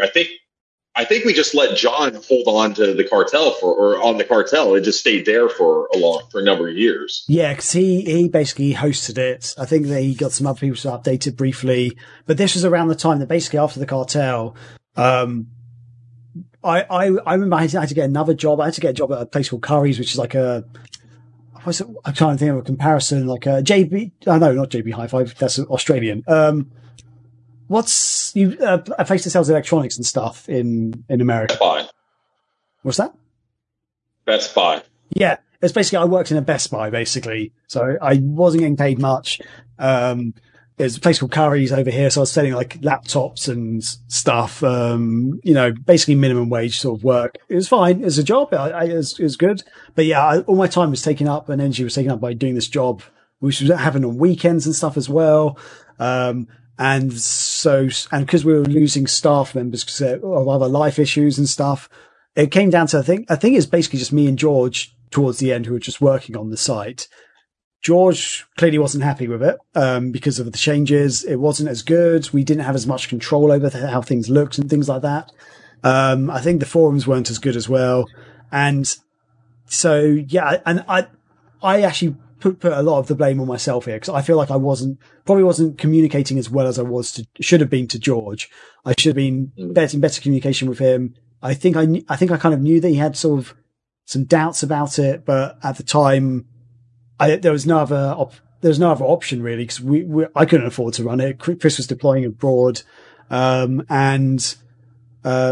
yeah. If George ever listens to this show, apologies, George. I'm really sorry, buddy. But effectively, he and a couple of other people in the community decided they weren't happy with the way Sega Nerds had gone. They wanted to start their own sites. They started Sega Bits, and I believe Ryan was one of them. Ryan Thomas, George. Yeah, because I think at this time too, around that time or a little bit before that, George and Ryan started their own like a community podcast. It was like the second podcast that we had on Sega Nerds. And so they had started kind of collaborating on stuff even before that. So it made sense for them to kind of go and start their own thing, I guess. Yeah, I think some of the community joined them in creating Sega Bits and stuff. And so I guess it's out of frustration that Sega Bits was formed, and Sega Bits is now one of the dominant Sega fan sites out there, which is really good for them, actually. It's sad that Sega Nerds kind of went down, but good for them. I know we've got a bit of history with some of the people over there, but it's I guess we could talk about that in a bit if you want to, Chris, or we could leave it. Yeah. So this was. I wish we had that cartel. Wait, we do have. But this is the cartel. Is this it? This is the cartel. Okay. So this is all broken, as you can see from the way back when machine. It looks a little bit better than this, but it still wasn't that great. So that's the forum, though, right? This is the main site. I'm looking at it on a small thumbnail on my phone. Oh, okay. No, this is the main site. It's all broken. We can't really see anything. Let's see if I can go to another page. Full of Google video embeds that don't work anymore. Probably. Yeah. Oh, God. Is this going to work? Is this going to break? It's probably going to break. So this must have been, so it would have been like this for about 5 years, or maybe 4 years, because it would have been, I think 2012 or so was when we started talking about coming back and relaunching it, right, Graham? Yeah, something like that. I can't actually remember exactly when it was. Yeah, this is... Sorry, just the web page loaded. Yeah, it's not really loading properly. So yeah, we're... That's fine. Let's go to the Sega Nerds 4.0. Okay, yes. So after a few years of being offline, Chris was back in America properly. I think I was in a slightly better paid job, like, things were working out a little bit better. And Chris was like, hey, should we bring back Sega Nerds? And I think I was at a point in my life where I was like, yeah, kind of miss doing it and stuff, all the madness. So we went to relaunch it. So this was one of the early versions of the relaunch, I guess. Back in this is 2012, 2013-ish time that we relaunched it. Yeah, and it does not seem that it's been that long ago. It's been almost 10 years since we relaunched that. And yeah, I just remember it was a lot of fun. I remember logging on to our Twitter, which hadn't been used in years, and like tweeting for the first few times on there. And people were like, "Oh my god, like Sega Nerds, like what is this?" I think I remember one of your first tweets was something like, "Just doing a bit of spring cleaning in here. It's getting pretty dusty or something." Yeah, like it's something around those lines. Yeah, just something to show that, like, hey, we're cleaning off the cobwebs, that sort of thing. But it was fun. I remember diving like right back into my obsession with covering Sega and building Sega Nerds, and I was just obsessed with the drive and the thought of making Sega Nerds, big again and building it up and kind of restoring what I felt like, and almost in a way fixing a lot of the mistakes that we had made in the past, because I know we had some missteps and things like that. And so part of it was, I want to go back and build this and do it the right way again and see it through and see if we could, see if there's an audience still there. And just a lot of it was just having fun with you guys again and doing podcasts and starting that whole thing up again. And it was, man, we had a blast building this all up. And I think this would be a good time to talk about some other people that kind of came in to the team in and around this time. And I want to say one of the really important people in Sega Nerds and into Megavision's history was Kopke. Yeah. Who ended up coming in around this time. And I think he was just a reader or someone that we met online. And I think what it was is maybe we started resharing some of his, because I remember seeing his art. And in fact, I still have this really cool House of the Dead art that he did, but it was like a Day of the Dead type thing, like a Mexican Day of the Dead theme. It was so cool. I still have it. I printed it out, and I still have a lot of posters that he sent me over the years.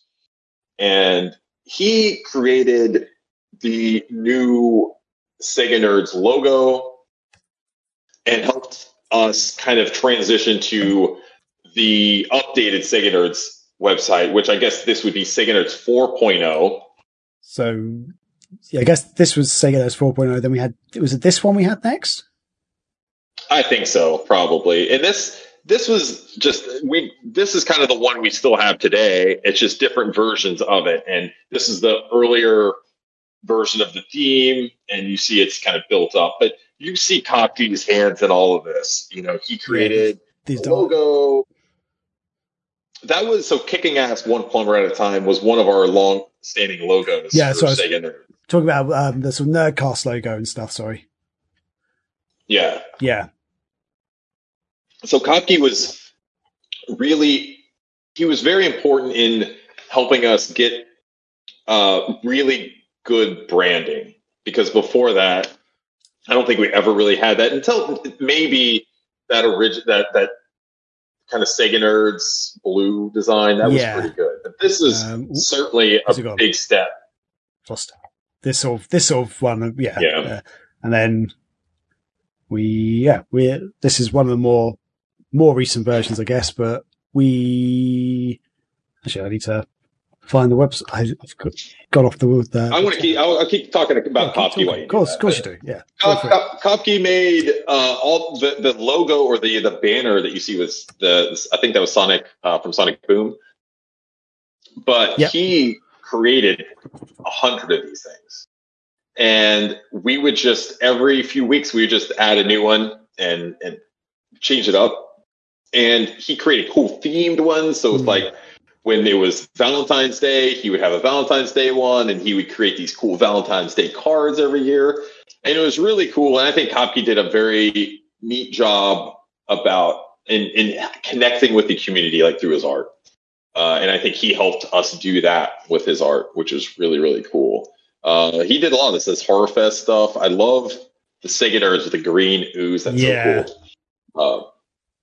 Kopke was an awesome artist, and so he was with us for a number of years, helped us with that, helped us get Megavisions, the logo with Megavisions as well, but this was the website, and I think this was when we felt like, okay, we are on to something again, and we have something special that we're building here. And at this time, this was probably 2014 or so, Graham. I would say, like, what are some of the...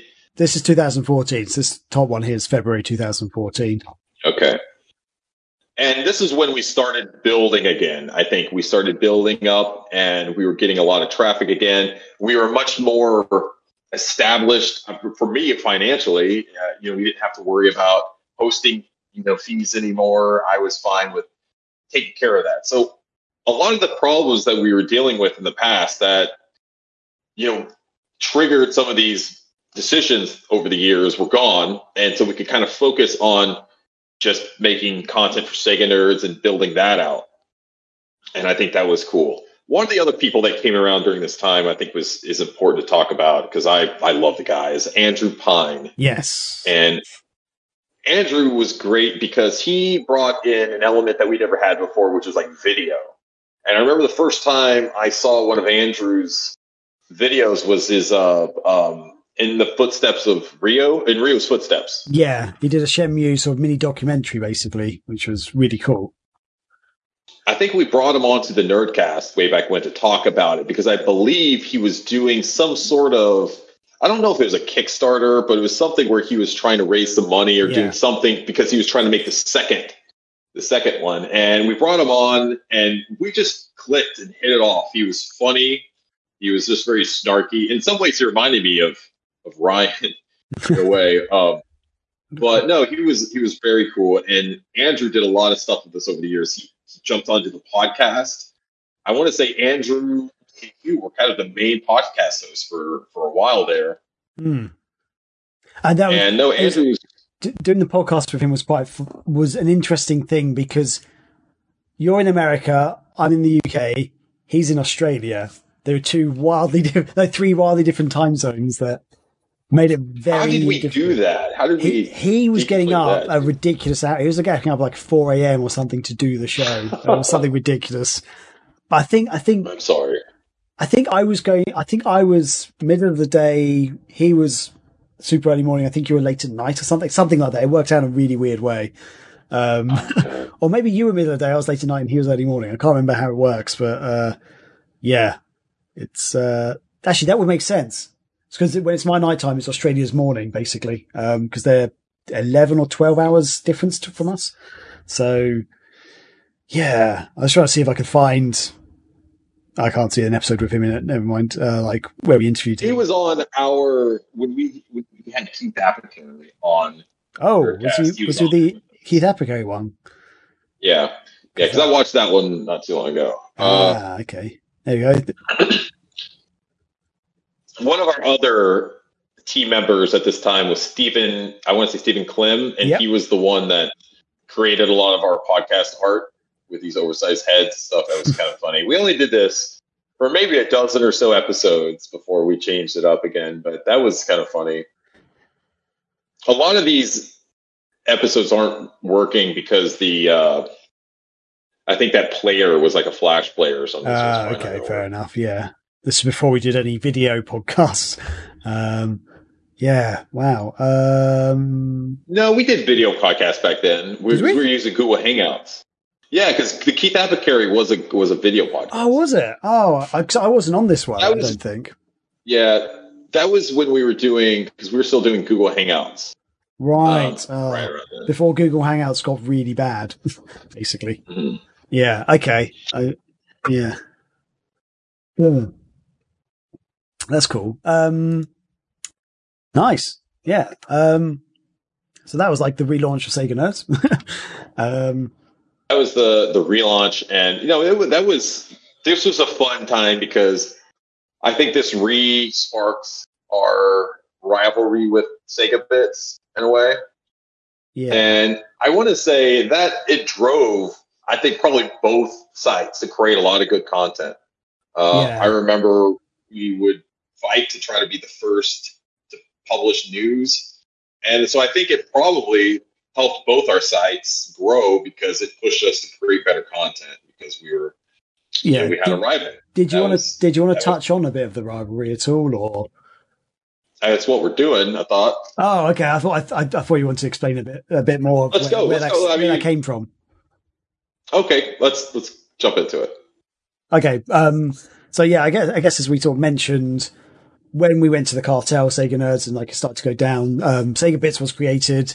And so basically Sega Nerds was done for a few years and then we brought it back. But I think the fact that we brought it back all of a sudden irked some of the Sega community, I guess, and also, the guys who worked at Sega Bits, because we had been working with them originally because they were buddies of us, like George and Ryan and co. And I think the fact that we were trying to relaunch Sega Nerds, I think they saw that as a bit of almost like an insult or a challenge because they were the number one, or they kind of still are the number one sort of Sega news site at the moment, I guess. But yeah, they were like the main one after Sega Nerds disappeared. And yeah, when we came back up, I think they thought that we were just trying to reclaim our glory, as it were, if you want to call it that. So yeah, I think I was going to add something. I remembered something. I was trying to think of it and then I lost it. Fair enough. But yeah, I think some people at Sega Bits weren't too happy with that. So there was a bit of a rivalry that sort of built up. So when we relaunched, I think a few shots were fired on social media and stuff. I personally actually stayed out of most of this. So I feel, Chris, you were more involved in some of it. I don't know. Yeah, it was, I honestly, I look back on it and I look back on it fondly because, like I said, I think it was fun looking back on it, like all the rivalry and silliness and pettiness that went on. It was silly. It was funny. I'll be 40 years old this year, and I'll tell you what, arguing with people on the internet, I don't care to do that anymore. But it was fun back then. I still like doing it, and yeah, I was not having fun. It was not fun doing it at the time. But looking back, I do think it was good. I don't know what else to say about the rivalry. What other details did you want to go into? I don't know. It's funny that you say that you looking back, you found it fun. I hated it when it happened, and now I That's hate what I said. When it happened, I wasn't liking it, but when looking back, I think it was. It had some positives. That's the thing. I still don't think it was a good thing. I'm of the opposite opinion. I don't like the fact that we effectively fell out with some friends.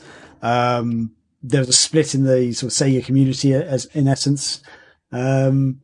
So yeah, I'm because there's lots of other Sega sites out there, and we get along really well. Like, Radio Sega, we're good friends with and stuff, and other Sega sites out there, we've had good working relationships with them in the past, like Sonic Stadium, and I think you can remember the website that Kevin Eva used to run. There's like another Sonic fan site. Anyway, it doesn't matter.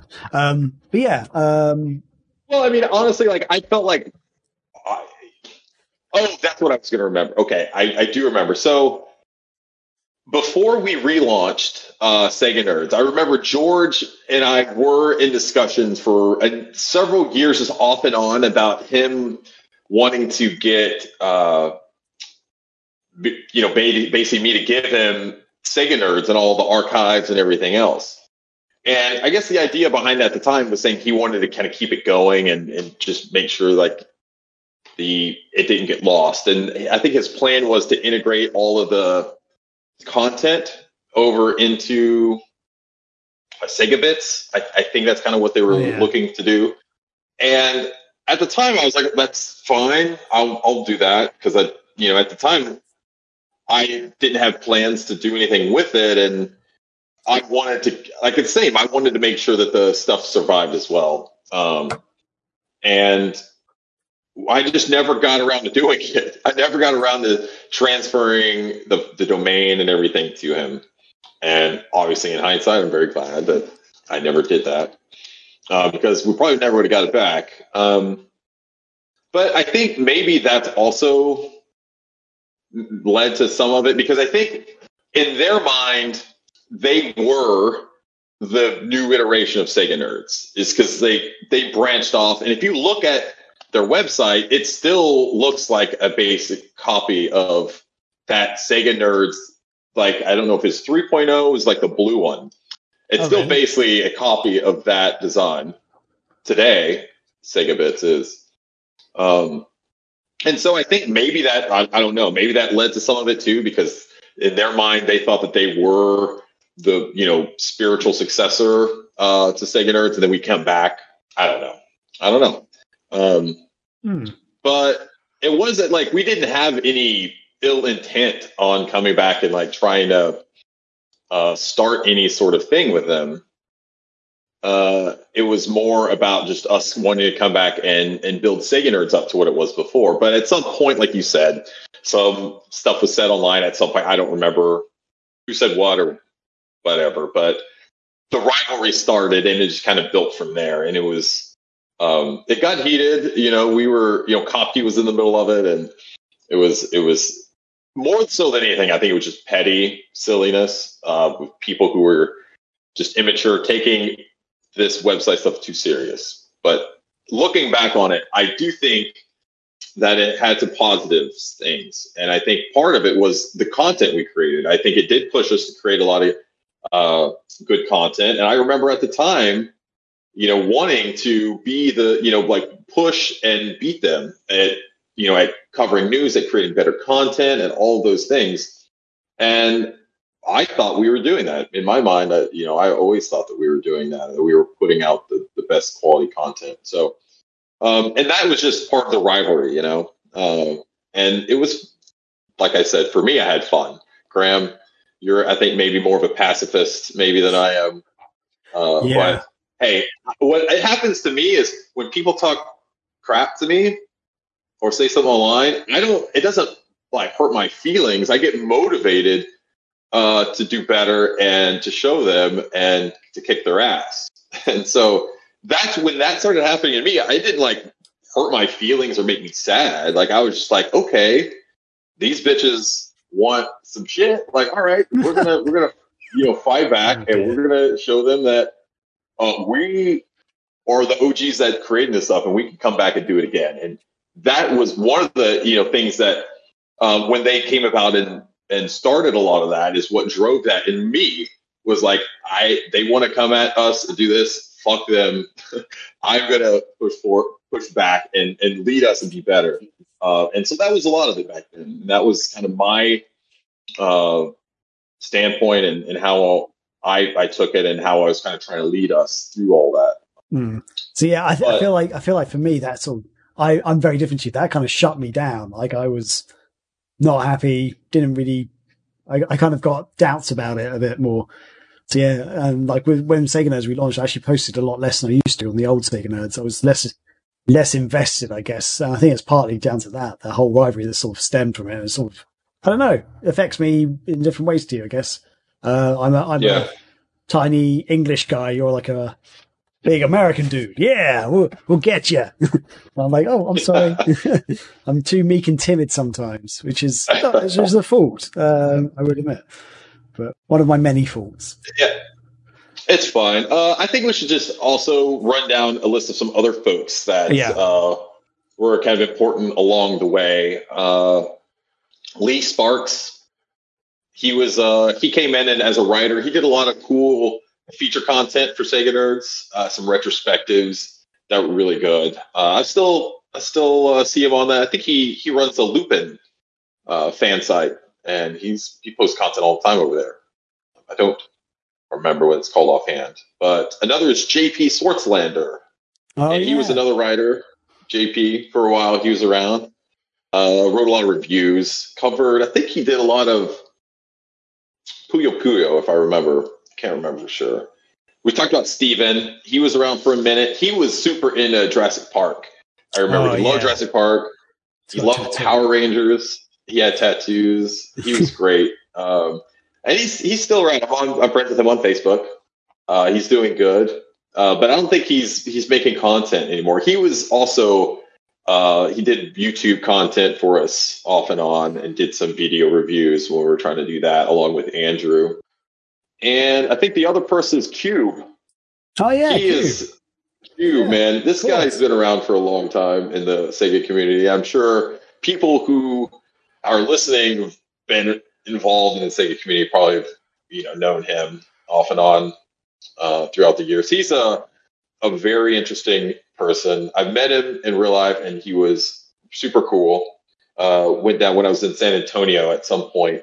Him and I met up and went to this game store and hung out for the night. It was cool, man. Cube's awesome. He's one of those that kind of like you in a way, Graham, he's very opinionated, but has opinions that are not the norm sometimes. He'll hate games that a lot of people love. Unlike you, where you love games most people hate, he's kind of the opposite.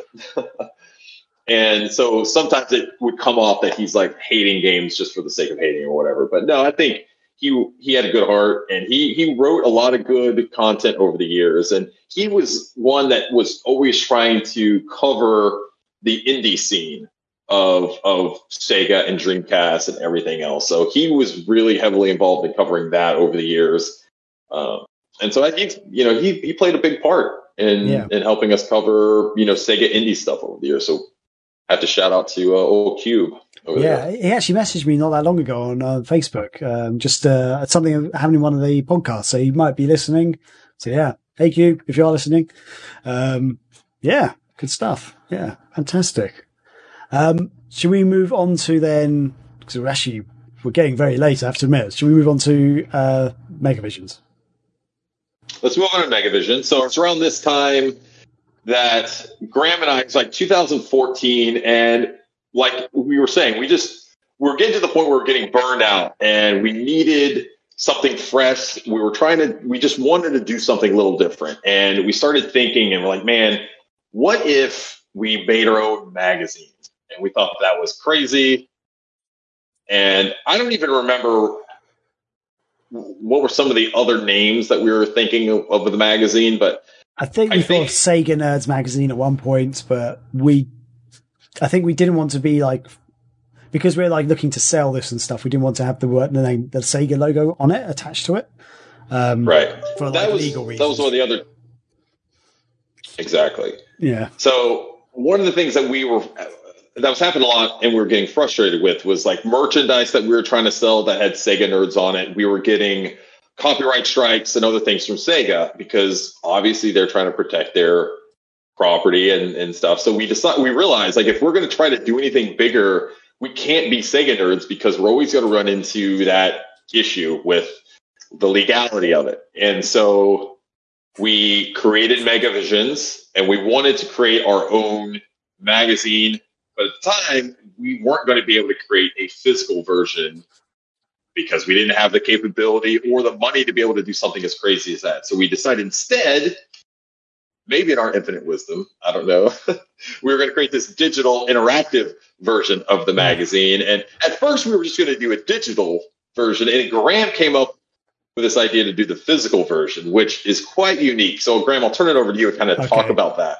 Yeah. So, I just corrected that. You said I came up with the idea to do a physical version. You meant the digital interactive version. Yeah. The interactive is what I meant. Yes. So, just one thing.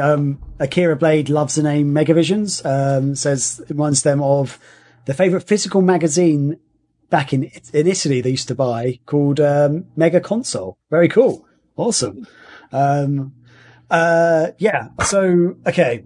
So I used to work at one point in my career life. I used to work at a very small magazine company.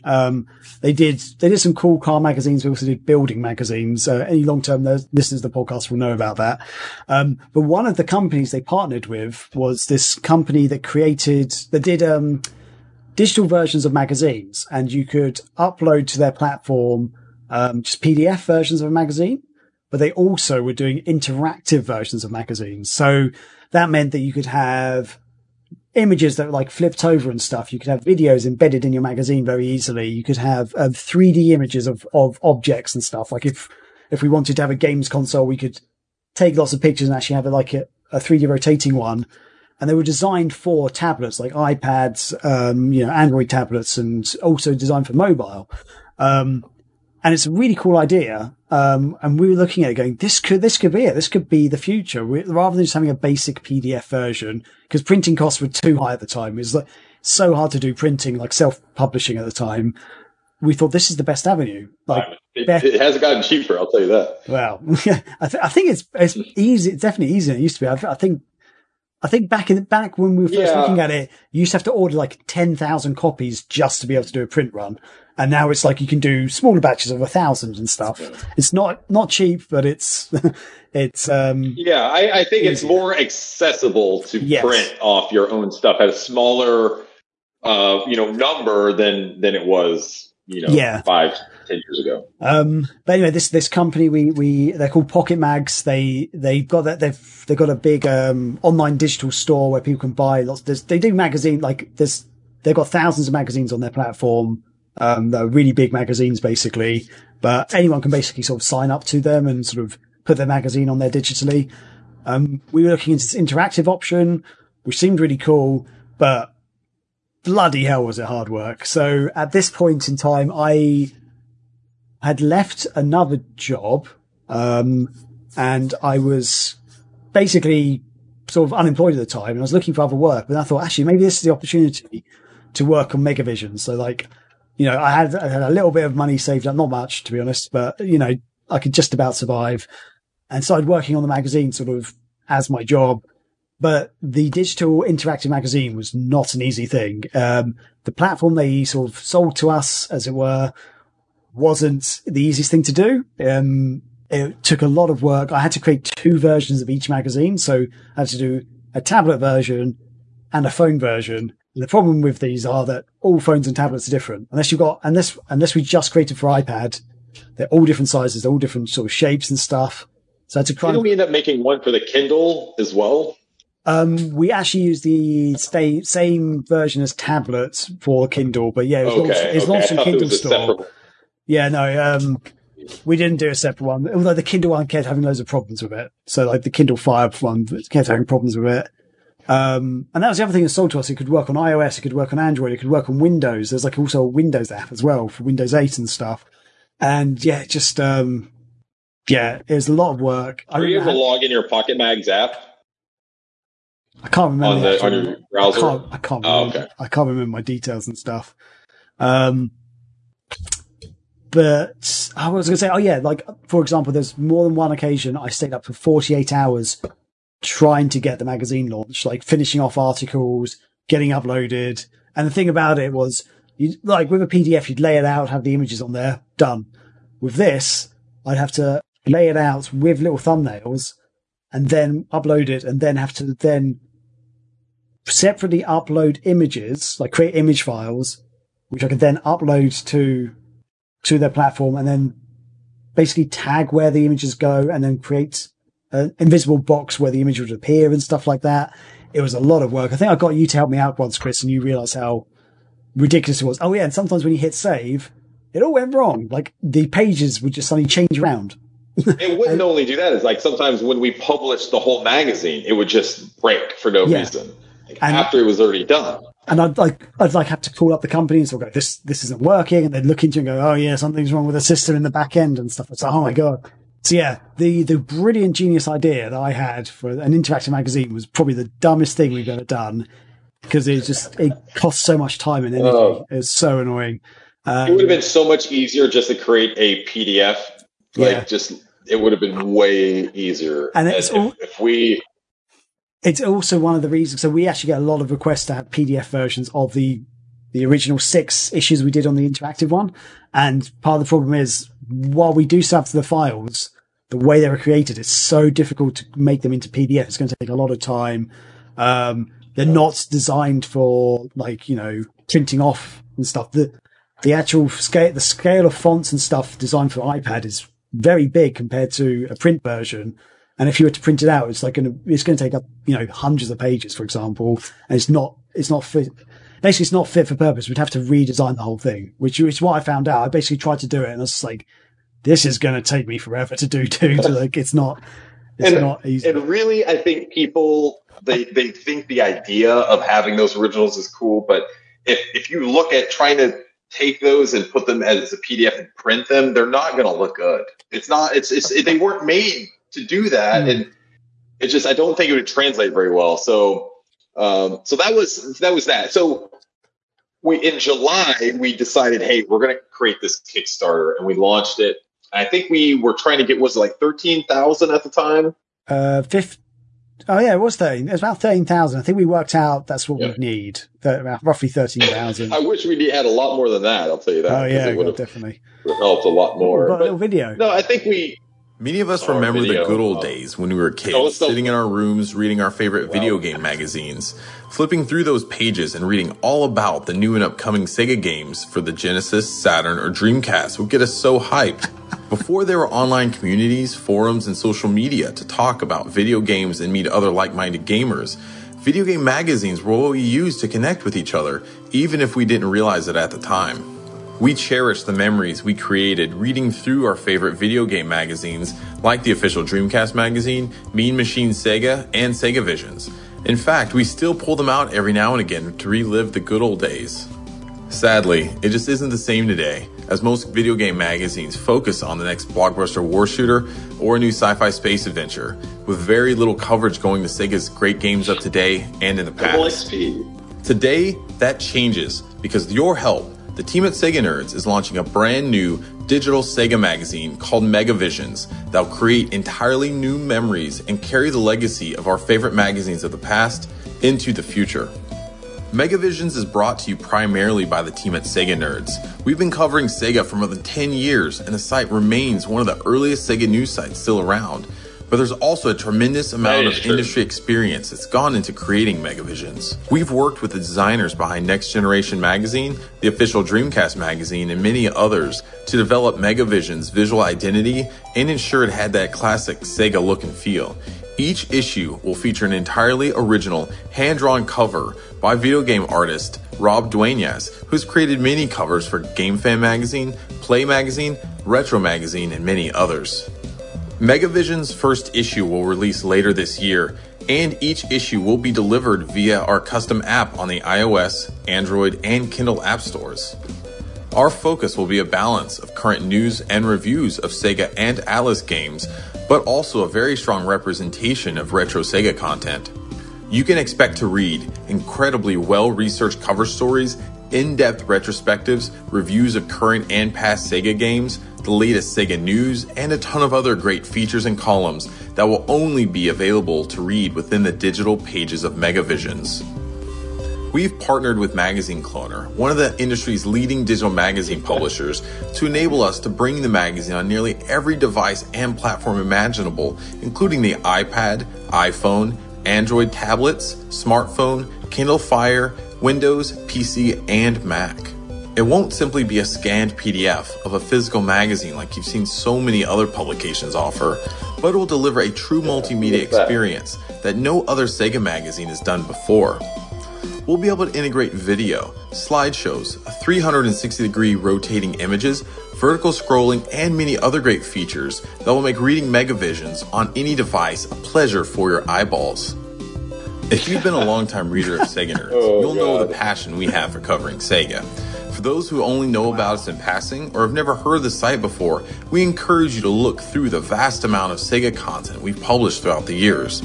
We believe the quality of our website and content is proof that we're capable and passionate enough to see Megavisions become the success we know it's capable of being. We encourage you to read through our Kickstarter campaign, and if you believe in what we're trying to accomplish, we hope you'll consider investing in our dream. With your help, we can create a magazine that not only Sega fans will love and cherish, but one that gamers throughout the world will want to read. Oh, and be sure to keep following our campaign in the days and weeks ahead, because we have some very exciting surprises and announcements that we're sure you'll get a kick out of.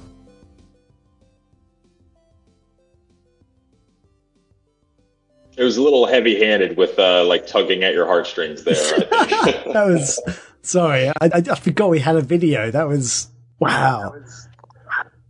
That's a thing. Wow. Okay. Yeah. Yeah. So just say, so anyone was looking at those screenshots, those early screenshots, they were from our original idea of just doing a normal PDF, and the magazine looks so different to that when we actually launched.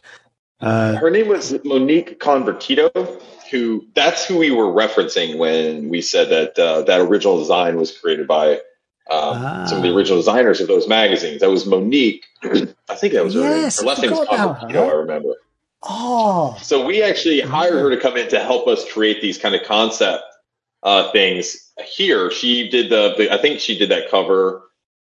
She did these, and we used them for the Kickstarter. I want to say we also showed this to Tom Kalinske, because that February, I want to say Marston and I went to the New York Toy Fair to meet Tom Kalinske and pitch him this, basically. And he saw it, and we told him what we wanted to do. We wanted him and Al Nilsson to write this kind of back and forth, have this conversation, really, a kind of an audio retrospective between them. We're talking about different stories. And so we showed him Monique's designs, and he really loved them. And I'm looking at them now, and as we were watching the video, they still look really good, I think. Yeah, I think we should, go with them. Let's do it. We'll hire again. Yeah. And so, we learned a lot from this Kickstarter. There were times where I remember thinking this wasn't going to get funded. I did not think we were.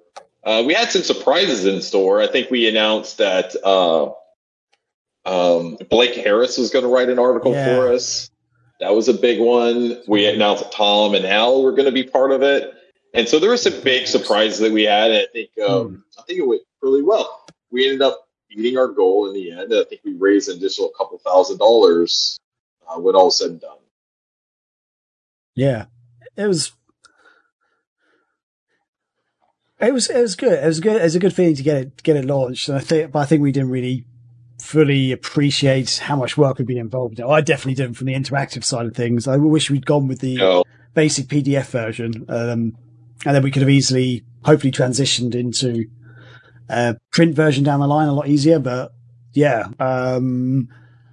so I mean, this is the current. I think we were just trying to do. It goes back to us trying to do something different. We're trying to push the envelope, and that's something we've always tried to do. Is like try to do something that's new, original, that no one's ever done before. And that's what we were trying to do with this first iteration of Megavisions. And in hindsight, I agree with Graham. I wish we had done something different. I wish we did something more traditional, more simple, that would allow us to have printed these things. But we can't go back and change that now. We can only try to learn from these mistakes and get better and continue to do that. And that's what we've been doing. And we're not and have not given up on Megavision. It's been 5 years, and we continue to go. And we did 6 of these digital issues. We fulfilled our Kickstarter obligation because that was what it was. Is we did a Kickstarter to fund 6 issues that were about, I think, quarterly at the time, and I think it ended up taking us about 2 years to finish those.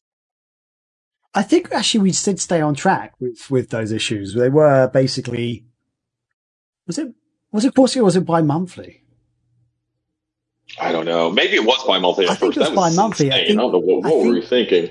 We might have been slightly delayed on a couple of bits, but I think we did actually manage to get the main issue out. I think the phone version got delayed a couple of times because, as I said before, I had to basically design and lay out everything for two different versions, and it was so much work. And these were not small magazines either. They actually we had hundreds of pages in them, basically. If you were to convert them into a magazine, they were way too big. Yeah, we should have not done as many things as we did. I remember people would actually tell us, like, there's too much content in this stuff. There's just too much, which is funny because you open up a retro magazine or whatever, Retro Gamer, and it's like 140 pages. It's way more. Well, half of it's ads, but we didn't have any ads either. We had 100 pages. No ads, which is stupid. I think we had a few. We had some ads. We did have ads. We had a few ads, yeah, because with part of the Kickstarter, we got some people to do some adverts, some companies did some adverts. We didn't really have that many ads going forward. We, after one or two issues, we didn't really have any advertising. But except for so Radio Sega, we had a collaboration with Radio Sega. They did an article each issue and we gave them free ad space, basically. That was actually really cool because the idea behind it was we worked with them, Radio Sega, to curate a kind of playlist. The idea of it was you would read the magazine, listening to the playlist that they created, and so it gives you that whole Sega feel. And I think the idea behind it, I think it was kind of cool. There was a lot of just neat ideas that, maybe it didn't actually function as good as, it could have. But there were some cool ideas there that we did. I think that were neat and fun. So, but we finished those 6 issues. It was probably, I think, in 2018 or so when we completed that, maybe 2017. And that's when we decided we were going to leave Kickstarter and transition to Patreon. And that's when we launched our Patreon. And in addition to that, we were leaving the digital interactive version and we were going full with a physical version. So for issues 7, 8, 9 were all physical. And I think we went quarterly. We transitioned it from that news style, and we were working with Sketchcraft a lot. And he started doing basically the entire design of the magazine. And we decided to make it more of a art book that had kind of evergreen content in there, stories and themes. And that was great, but it still wasn't really what we were trying to do originally. It wasn't what our original vision for what Megavisions was. It wasn't that. It was I think it was amazing, and I'm super proud of it. It was great. But like I said, it was not necessarily the vision that we originally had. And so now we were working on issue 10, and this was probably about a year and a half ago. It dates back when your work on issue 10 started. And it was just going slowly. And I think at some point, it was a weird transition too, because it was like right when COVID was going on. It was like the early days of COVID. And I think at some point, Sketchcraft had to leave the team. And it meant we weren't going to be able to finish issue 10 because we weren't able to basically create that issue and finish it in the same way Rob was able to do it, because Rob had his own style and workflow and everything, and it was just way different and way too time consuming for us who weren't familiar with his processes to try to finish it off, and we just weren't able to do it. It sucks that happened. It was unfortunate, but what we decided to do was like, hey, okay, we're not going to quit. The magazine is bigger than one person. If I left the magazine, I would hope that it would continue to keep going. And if anyone else leaves the magazine, it's going to continue to keep going. So the same went for Sketchcraft. Even though he was our art designer and he did everything in the magazine, we just had to say, okay, this sucks. We have to get up and keep going. We have to keep going forward. So that's what we did. And we brought on some new designers, and we've been working on the redesign of Megavisions for the past 6 months or so now, starting from scratch and building this thing up in kind of the vision we originally had of this is what when we originally started talking about Megavisions, a lot of what we're doing now is what we were wanting to do, but we couldn't do it because we just didn't have the means to do it. For a lot of the same reasons, and for the reasons that Graham, you mentioned earlier, why we started with the digital interactive version. What can you tell us though? So now that we're I think we're close to current day. This was the last few issues. We still have issues 8 and 9 available too. If people want to, if you're listening, you want to buy any of these, we have them on our web store. I think I want to say we have a little bit of issue 8, and we should still have quite a bit of issue 9. But this is those first few issues, and we made it look like it was an actual vintage magazine. I think that had a lot of charm and uniqueness. You're never going to see a magazine that looks like this, I'll tell you that.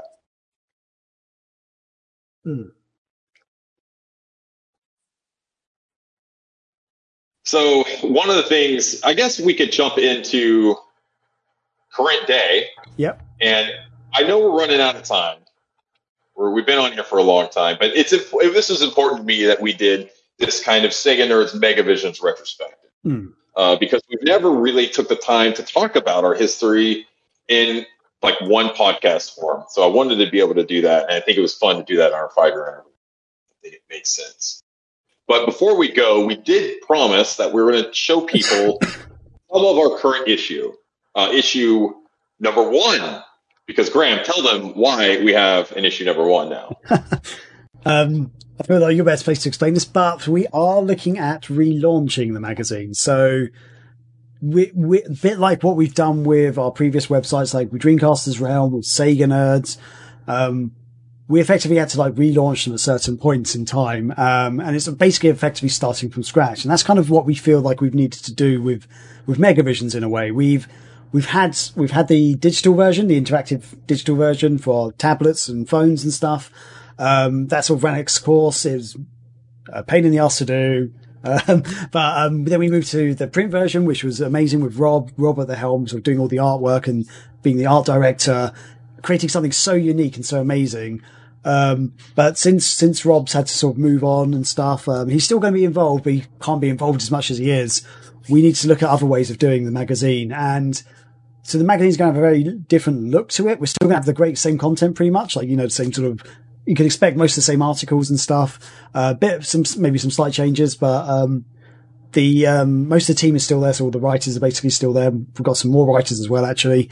But the look of the magazine is going to be very different. So effectively we're rebooting again. We're relaunching, and hopefully this is, a new magazine that we'll be able to actually pump out more regularly, because that's while Rob's artwork is just beautiful and gorgeous, it was a much longer process than perhaps maybe we'd like and maybe the audience would like. So we were never able to sort of do a very regular, like monthly or bi-monthly issue each time because of how much work went into each of them. So what we're looking at doing is going forward, hopefully going to have something that will be easier to put together, be more regular. We're not committing to anything right now, but hope the goal is down the line. Hopefully we have to do a bi-monthly, even a monthly issue. But we're going to start off slow, take the steps, learn from the mistakes we've made previously, where we sort of just jumped into things. And yeah, so I mean, Chris, is there anything else you'd like to add to that before we show some of the screens? Did try when we started off with this redesign, it was very important to keep what we felt was the parts that are iconic to Megavisions, things that make Megavisions Megavision. So for one, we wanted to keep the colors. We thought the colors of Megavisions were really important, the red, green, and blue. We wanted to keep the font. We thought that was a very Megavisions thing. Our logo is still the same. We've removed kind of the vintage look to it, so it's white and clean, which is also the same for the rest of the magazine. So we know that vintage look was a little not controversial, but some people liked it and got what we were going for, and some people didn't, and that was fine. And we knew that not everyone was going to like it, and that was okay. But that was just a design and an art style decision that we made, and just like that with this. we're deciding to go another route and just make it all clean. We're not going to have any filters on the images or anything like that. It's going to be pure screens. And we tried to clean up some of the design. And like Graham was saying, we actually are bringing in a lot more feature writers to contribute. And one of the things that is very important to me with this new version of Megavisions is I really want the content that we put in the magazine, the stories, to be valuable to our readers. I don't want to just put content in there for the sake of doing it. For instance, like just do some retro reviews on random games. Like if we can't add anything of value to the conversation revolving around these games, then I don't want to do it unless we have something to say or maybe information that can be valuable. So that's kind of where we're approaching every article that you see in these issues. With issue 1, for this, because we also decided in the reboot, we thought it would be best to start over at issue 1 again and give our readers an actual physical issue, which we announced that decision a few weeks ago. So we're back to issue 1. However, we still have some content that we had created from issue 10 that our writers and our artists had already done. So some of that content that we had created originally for issue 10, we're still going to use in this issue 1, which we can show some of these designs. Graham, do you want to show off some of the new stuff? Let's do that. Which one should we go with? First? Let's do a roulette. You pick. Okay, screw it. Let's go with the first one. There we go. So this is Graham's Golden Axe Beast Rider review. Long in the making. This is the game that got you your first death threat online. Yeah, which you'll find out a tiny bit more inside this article. So I do reference that, but we've spoken about that on the podcast before. Shall I just explain that reason? Yeah, you can talk about it real quick. Yeah, so very quickly, I reviewed Golden Axe Beast Rider back when it first launched back in 2008, and I gave it an average score. Like I said, it was an average game, which was not a controversial opinion at all. Most other places gave it a negative or an average score as well. And but because we were kind of like a big community and stuff, someone who was friends with me on the Sega Nerds forums, was friends with me on my Xbox account, had seen that I had not unlocked the game completion achievement. Which was, they said, you didn't even finish the game before you reviewed it. Cause I think there's a couple of people on the Sega Nerds forums who really liked the game. And one of them called me out. So they said, you didn't even finish the game. Like, well, how can you review a game without finishing it? The thing is though, I got to the second to last level in this game and I was just not having fun. You know, you're putting in like 10 plus hours into a game. If a game's not enjoyable by 10 hours, it's not a good game, you know. So you decided you felt like you played enough of the game that you could write a informed review on it. I felt that way. Yes, I played most of the game. As I say, it's like the second to last level. I think I got to a point in the game I was just getting frustrated. I kept dying at the same point. I was just like, I need to get this review out. I've been playing it for hours. I think it's more than 10 hours I've been playing. I'm not sure how long exactly it was, but I'd been playing, died loads of times previously in other levels and stuff, and had to restart levels and sections and stuff. And I just got to this point in the game where I was just like not enjoying it. I can distinctly remember the level because I had these weird snake-like lady people who could like dash around you and stuff and like almost warp around you. And the way they attacked was just really frustrating. I think I was just tired at this point. I was just like, oh, I'm done. I can't keep playing this game at the moment. I'm just not enjoying it. So I think I gave it a fair review because there were elements of the game that were, enjoyable, and there were some good aspects, but I don't think the whole concept was really done properly, which is why I gave it an average score, but still people didn't like it. I got a bit of a negative feedback on the forums, but one person did actually send me a death threat, which was, I can't remember the name at all. They sent it to me via email. I think I showed you the email, Chris, at the time. How did he say he was going to kill you? I genuinely can't remember. I just remember a very angry email and sort of just referencing about like wanting to do me serious harm. Yes, happy dude. Yeah, it was crazy. I can't remember who it was either. I feel like if you're going to give me a death threat, make it just make it worth it. Like, tell me some detail, like what you're going to do or to me or something. Yeah. Something to work with, But I think so go ahead. Oh, sorry. I think there's a delay there. What were you going to say? I was just going to try to wrap it up and keep moving. Sure. Yeah. Okay. Let's keep moving. But okay. So this is the Golden Axe Beast Rider. You'll see some of these. These aren't necessarily final. We're still tweaking some small things, but this is kind of the gist of one of our designs. We want to add bigger screens, bigger art, as you'll see. So let's go to another type of article, which is the Mutant League making of article.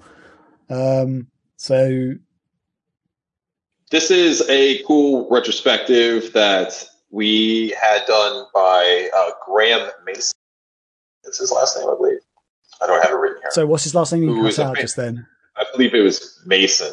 But Graham Mason. Okay. You could probably look on the byline there, but I think the byline's on the first page, and we're not going to show the first page of this one.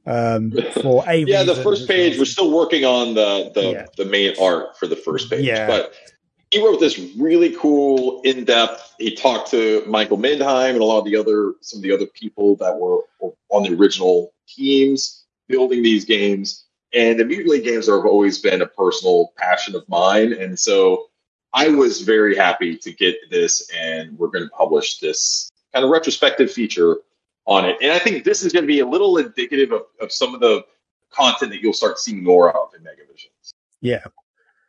So we can keep going. Yeah. So we've also got a piece about Streets of Rage 4 as well. So sort of a bit more modern Sega stuff there. You'll see that we're continuing to use sprites and stickers and things like that, which we were doing before. The design is cleaned up a little bit. It's a lot more wider. Use a little bit more. I was going to say we kept this sort of the Sega grid, retro grid, in the background a little bit as well, which we kind of had before, but it's a bit cleaned up. And people are asking why we're now publishing a Streets of Rage 4 review. This was, I think, one of the original piece of content that we had, but we went back and updated a lot of the content. So it's not just stuff that's talking about the original stuff. This one will have. In this layout and the article, we'll have stuff about even the Mr. X, like the Nightmare DLC that just came out. For that. So we are freshening up all the content. It's going to have new stuff in it. So Streets of Rage 4 review. This is our Doom Eternal. Yeah. So people might be asking, why are you putting a Doom article in there? One of the things that we're doing too is expanding our scope a bit. Whereas we were primarily focused just on Sega stuff before, we're going to start adding in a little bit more of general retro coverage. I would say probably 90 to 85% of the coverage is still going to be Sega, but we're going to add in a little bit of just retro and other stuff along the way. So Doom is a series that has been around and it's been on many different Sega platforms. So we feel it's it has some history with Sega and it fits within our magazine. Is this what is this one? This is the Punisher. Punisher. I hardly know her, but seriously. And we've still got this is one of the articles I've been doing for years in the magazine, which is What Did I Just Play, where I look at weird or really either really bad or just really strange or really crazy games or a bit of all of them. So this is one of the articles I do where I just observe. It's not a review as such. I just look at a game that's just a bit weird or a bit out there and sort of talk about it and talk about some of the good points, some of the bad points, and just say why, like, what did I just play, sort of thing. Your favorite one of those you've done is the Virtual Highland in I think previous issue. I think it was issue 9. Yeah, that's we published that one. Yeah, that's so much fun. And Akira Blade said, you mentioned on Patreon that you're giving more space to indie projects. That's great. And yes, absolutely. There's something we're dedicated to because there's a lot of, we feel especially these days, there's a lot of indie projects that are actually very related to sort of Sega games. There's a lot of virtual successors to old Sega IPs or just games that have been influenced by Sega IPs. And it really does fit in with what we're trying to achieve as well. And there's so many great indie games out there that I personally, on a personal level, I'm enjoying more than some of the big AAA games out there. There's quite a few games that just really stand out and are fantastic. So a lot of them are ones that may still have some inspiration from Sega games and things like that. But we're going to look at finding different ways to cover these things and talking to the developers more and bringing them on into the magazine and getting their perspectives and stuff. And they're not just writing a retro review on a game, because I think there's better ways and more interesting ways to cover this stuff and tell that story. So we're definitely going to be doing a lot of that. I'm excited. For sure. So Akira Blaze just said they're an indie dev and their project's related to Sega. So if we want to get extra material for an article, maybe give us a shout. Yeah. We'll definitely look into that. But we're certainly going to be adding in indie stuff in the magazine. We're going to have more to show. But we thought it was important just to kind of show everyone that this magazine is still coming together. We're still producing it, and we're making progress. It's been tough. I won't lie to you. It's been hard building this team back together again, getting the design team back and getting progress going. But we're actually building Megavisions up in every area right now to include the magazine staff. We have a separate web staff that we're building up to continue to publish content on Megavisions. .net is the new home for the Megavisions website. It's no longer megavisionmag.com, which should forward over to megavisions.net. That's working correctly. But so we're really investing in all areas of Megavisions and building out the teams there. And it's just taking some time to get everything back into kind of a functioning standpoint, getting a team built up that can handle this. And I want to say right now we have probably about 20 people or so that are working in various aspects of Megavisions right now. And so we just thought it would be nice to provide this update. And we told our patrons, about a month or so ago that this was going to be coming as well. So we wanted to show them these new scans or the latest layouts. Like I said, they're not 100% final, but a lot of them are very close. We're still tweaking little things like how we're going to have our review box and that sort of thing. Small tweaks, but the main redesign, the main look and feel is going to be like what you see here. So we hope everyone likes it. We're going to continue to tweak things as we go forward. Yeah. But this is it. With that, should we just move on to discussion about the podcast, the show? Oh shit! God, we still got that. Yeah. So just talking about the whole chat about talking to indie devs and stuff. Actually, just triggered it in my brain as well.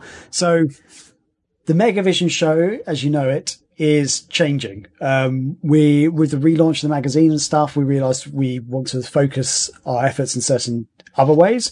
We've really enjoyed doing the Megavision show as it is right now.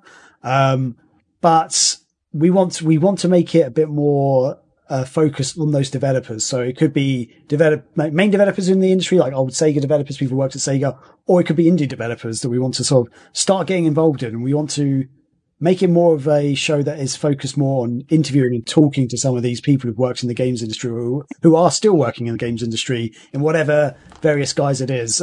Like it could be the former marketing manager of Sega, or it could be an indie developer who's just making a Sega Rally fan game, as I mentioned earlier. But that's something we want to do. We want to still keep doing a show in a way that we can discuss Sega news, a little bit of Sega news and stuff.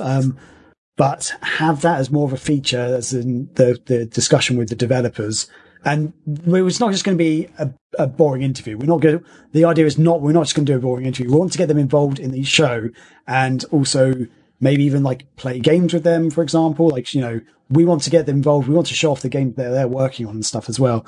So we're still fleshing out some ideas, but, effectively the show will be changing a bit. We still intend to keep it as a live Twitch show, which will also go on YouTube. We do hope it also be translate to audio as well, but we might need to do a bit more editing for the audio version. But the plan is the show's not going away. but we're going to change it. We're going to evolve it. We've evolved it a couple of times in the past, but this one we're kind of excited about. We've got some really good ideas. Some of them we can't do for technical reasons, and I think we've learned previously not to do things that we don't know for certain we can do. So we're going to try and do things we know we can definitely do, and hopefully down the line we'll be able to invest a bit more time or money or whatever's needed to get some of our other really cool ideas off the ground, because some of them are really good. I think a lot of them are just limitations of technology at this point. It's not, I don't know if it's necessarily like lack of and time, really. It's just, we have a lot of it is, if we were to do everything that we wanted to do, we'd probably need an entire production crew, because it would be a real production show. Yeah. But we're going to start small. Like Graham said, I think, because looking back a lot of our old podcasts, I think the strongest episodes were the ones we were interviewing people and interacting with people. And I think we do that really well. I think that's one of our strengths, and we're going to go back to that. But we're going to do it in a unique way. We're going to do it in a unique way that other people, I think, aren't doing it. And I think it's going to make it a more visually appealing and fun show. And we have some exciting things in store. And I think that is going to help bleed over into all other aspects of Megavisions. And we've got a lot of exciting, crazy things. And I'm so excited. I will say this. I don't think I've ever been as motivated and as excited to work on what we're doing. Maybe ever. Maybe, like back in when we relaunched Sega Nerds in 2012, when we were, like killing it on Sega Nerds in like the 2006, 2007 era and all those times. Like, I'm there and super excited and motivated to get all this done. And now that we're opening up into convention season here this fall, you're going to start seeing the Megavisions crew out at places like Too Many Games. We're going to the Pittsburgh Retro Expo that's happening out there. I don't think it's the right name for it. But then at MagFest in January, we're going to be there as well. So lots of stuff coming. If you want to get on the Patreon, there's still time to get on there and join before the deadline is going to be cut off to get issue 1.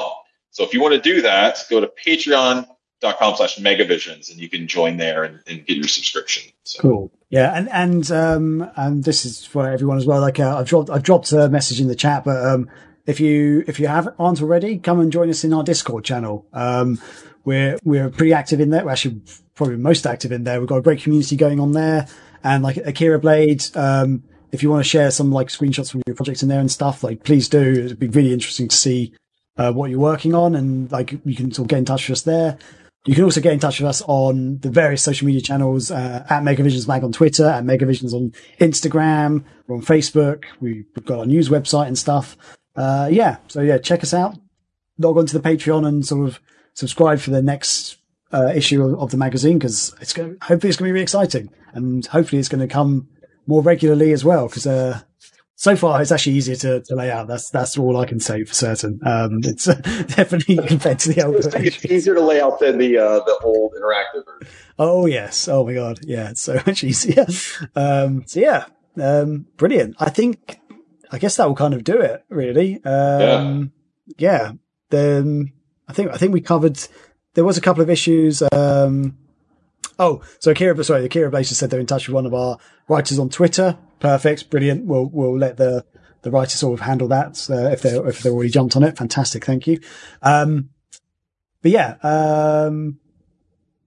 John Trevor. Sorry, is that your name? Sorry, Akira Blade. Because Oh no, John, and that's Xbuds. Oh, okay. I don't. Yeah, sorry. Xbuds, I don't actually know his real name. That's really bad. He's one of our writers on Discord and stuff. We all go by like the usernames and stuff, so I always never know who's talking. Thank you so much. Brilliant. What was I going to say? I can't remember. Yeah, just check us out. Come and join us. Chris, you wrap it up. You wrap up the show, Chris. I'm glad we did this. Like I said, it's been a long time coming, because I wanted to put all of the history that we've done. I wanted to try to create, like a show, a clip that we could do, and maybe we'll put it on our website in our About section or something, just something that we can have that we can point to and say, if you want to know about Sega's Nerds history from way back in the day, just go here, because we talked about it all in one show.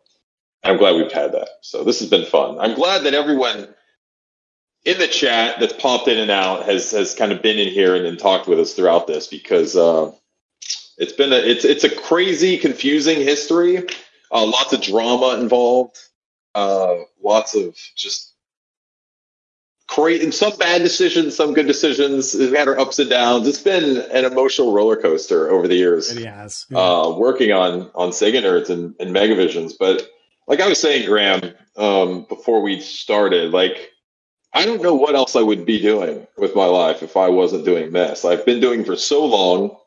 And I realized that this legacy or whatever that we've built with Sega Nerds and now Megavisions is like, this is something it is very important to me. You know, it's very important. It means a lot to me because I'm very proud of the work that we've done over the years, over almost 20 years of covering Sega in various forms. And I think it does mean something. It means something to me. I think it's important that we've done this and everyone that's helped over the years. And before we leave, I just want to say one thing, Graham. I think this is important because I do want to thank all the people who are part of the team now and just a couple of people who are really important. I just want to say, because without them, we wouldn't be right here right now. And I think we should just say that. Scotty has been one of our driving people, our cornerstones of Megavisions. Without Scotty, we wouldn't be here. He's awesome. You know, Scotty has been great since joining the team. He's one of our cornerstone members. And we also have the Scrubverse guys too, man. Anti-Chris and Corey Tornado Jones. They've joined since meeting us at MagFest a few years ago. They've joined the team and they've been awesome, helping us get so much stuff back in order and helping us get ready to kind of make our next step. TJ, who's been joined, he's the one that started our Discord, you know, him and Brett back in the day. So without those guys, we wouldn't be here. I love TJ. He's always out there helping spread the word of Megavisions, and he's such a great guy. And Dan is another one, our new designer. I mean, a lot of the stuff you see and you're looking at, Dan was the one that was building these early designs, and he's still working on Megavisions, working on designs as we speak. And so without Dan, we wouldn't be here. And I'm hoping I'm not forgetting anybody, but we do have a robust group of other people and new staff members that have joined over the years. Without all of them, we wouldn't be able to do this. It's not just Graham and myself that make this happen. And without these people building this, nothing would happen. So I just think it's important to say that. I don't want to end the show without thinking. For sure. Yeah. That's all I have now. I'm done. I've said what I need to say. I'm done. I'm sorry. Well, it's so yeah. That's 5 years of Megavisions. We're evolving. We're moving on. Let's hope there's at least another 5 more years in us before we get too old and grey and everything. I mean, I've already lost my hair from this. I had hair when we first started doing all this. I used to have spiky hair back in the day. Now you just have hair on your face. Yeah, I've had to compensate. All the hair went off here. Oh dear. Oh man. Oh, I love it. Anyway, I love it. Yeah, let's wrap up the show. Everyone have a great weekend. And yeah, hopefully we're still working on the new show, but hopefully we'll have one. Maybe we'll have one next week. Hopefully, fingers crossed. But very soon at least. So yeah. Anyway, with that, let us say goodbye. Thanks everybody. Thanks for watching. Catch you later. Honey, I gotta tell you about this sandwich.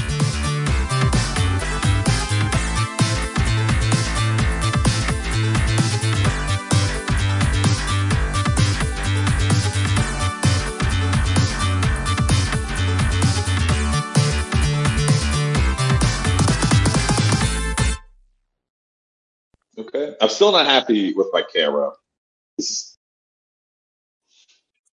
You're not happy with your camera? Well, okay, you're just going to move it. Cool. Okay, good. I'm sorry. I won't touch it anymore. Sorry. So before we started streaming, you said you're not going to touch your camera anymore. And as soon as we start streaming, you start playing with your camera. I'm sorry. Not anymore. I won't touch it again. Okay, because now you're like freezing really badly. So yeah, apologies for the delayed start, everybody. We had some pretty bad internet issues, and Chris is now using his phone instead of his computer to stream because it's better quality than what his main Wi-Fi internet was getting. So yeah, although I don't know what's going on, I'm supposed to have a gigabit like download speed, and I just did a speed check a minute ago. I'm getting like 8 megabits per second. Or megabyte. I don't remember what it is, but it's not good. It's not good. So you're right. I'm having to use my phone. So we'll see how that goes. So hopefully I will tell you right now, you've suddenly gone really bad. Like, you are not a fresh. So, okay, everybody, just before we started the show, Chris was lovely and smooth. He looked really good. And then you were jerking around. Actually, you seem to smoothed out a bit. I think it could be working. Close the Twitch stream on my laptop, even though I'm not even using my internet on my phone. But so, just because that was the one thing I did, and then it started doing it. Okay, so the Wi-Fi is off on your phone, yes? Yeah, there's no Wi-Fi on your phone. Cool. Okay, good. So whatever you did just then, even though you weren't using Wi-Fi, you just closed Twitch, you're looking good. It's better. Good. Okay. All right. Well, let's do it. So we can start the show, I think.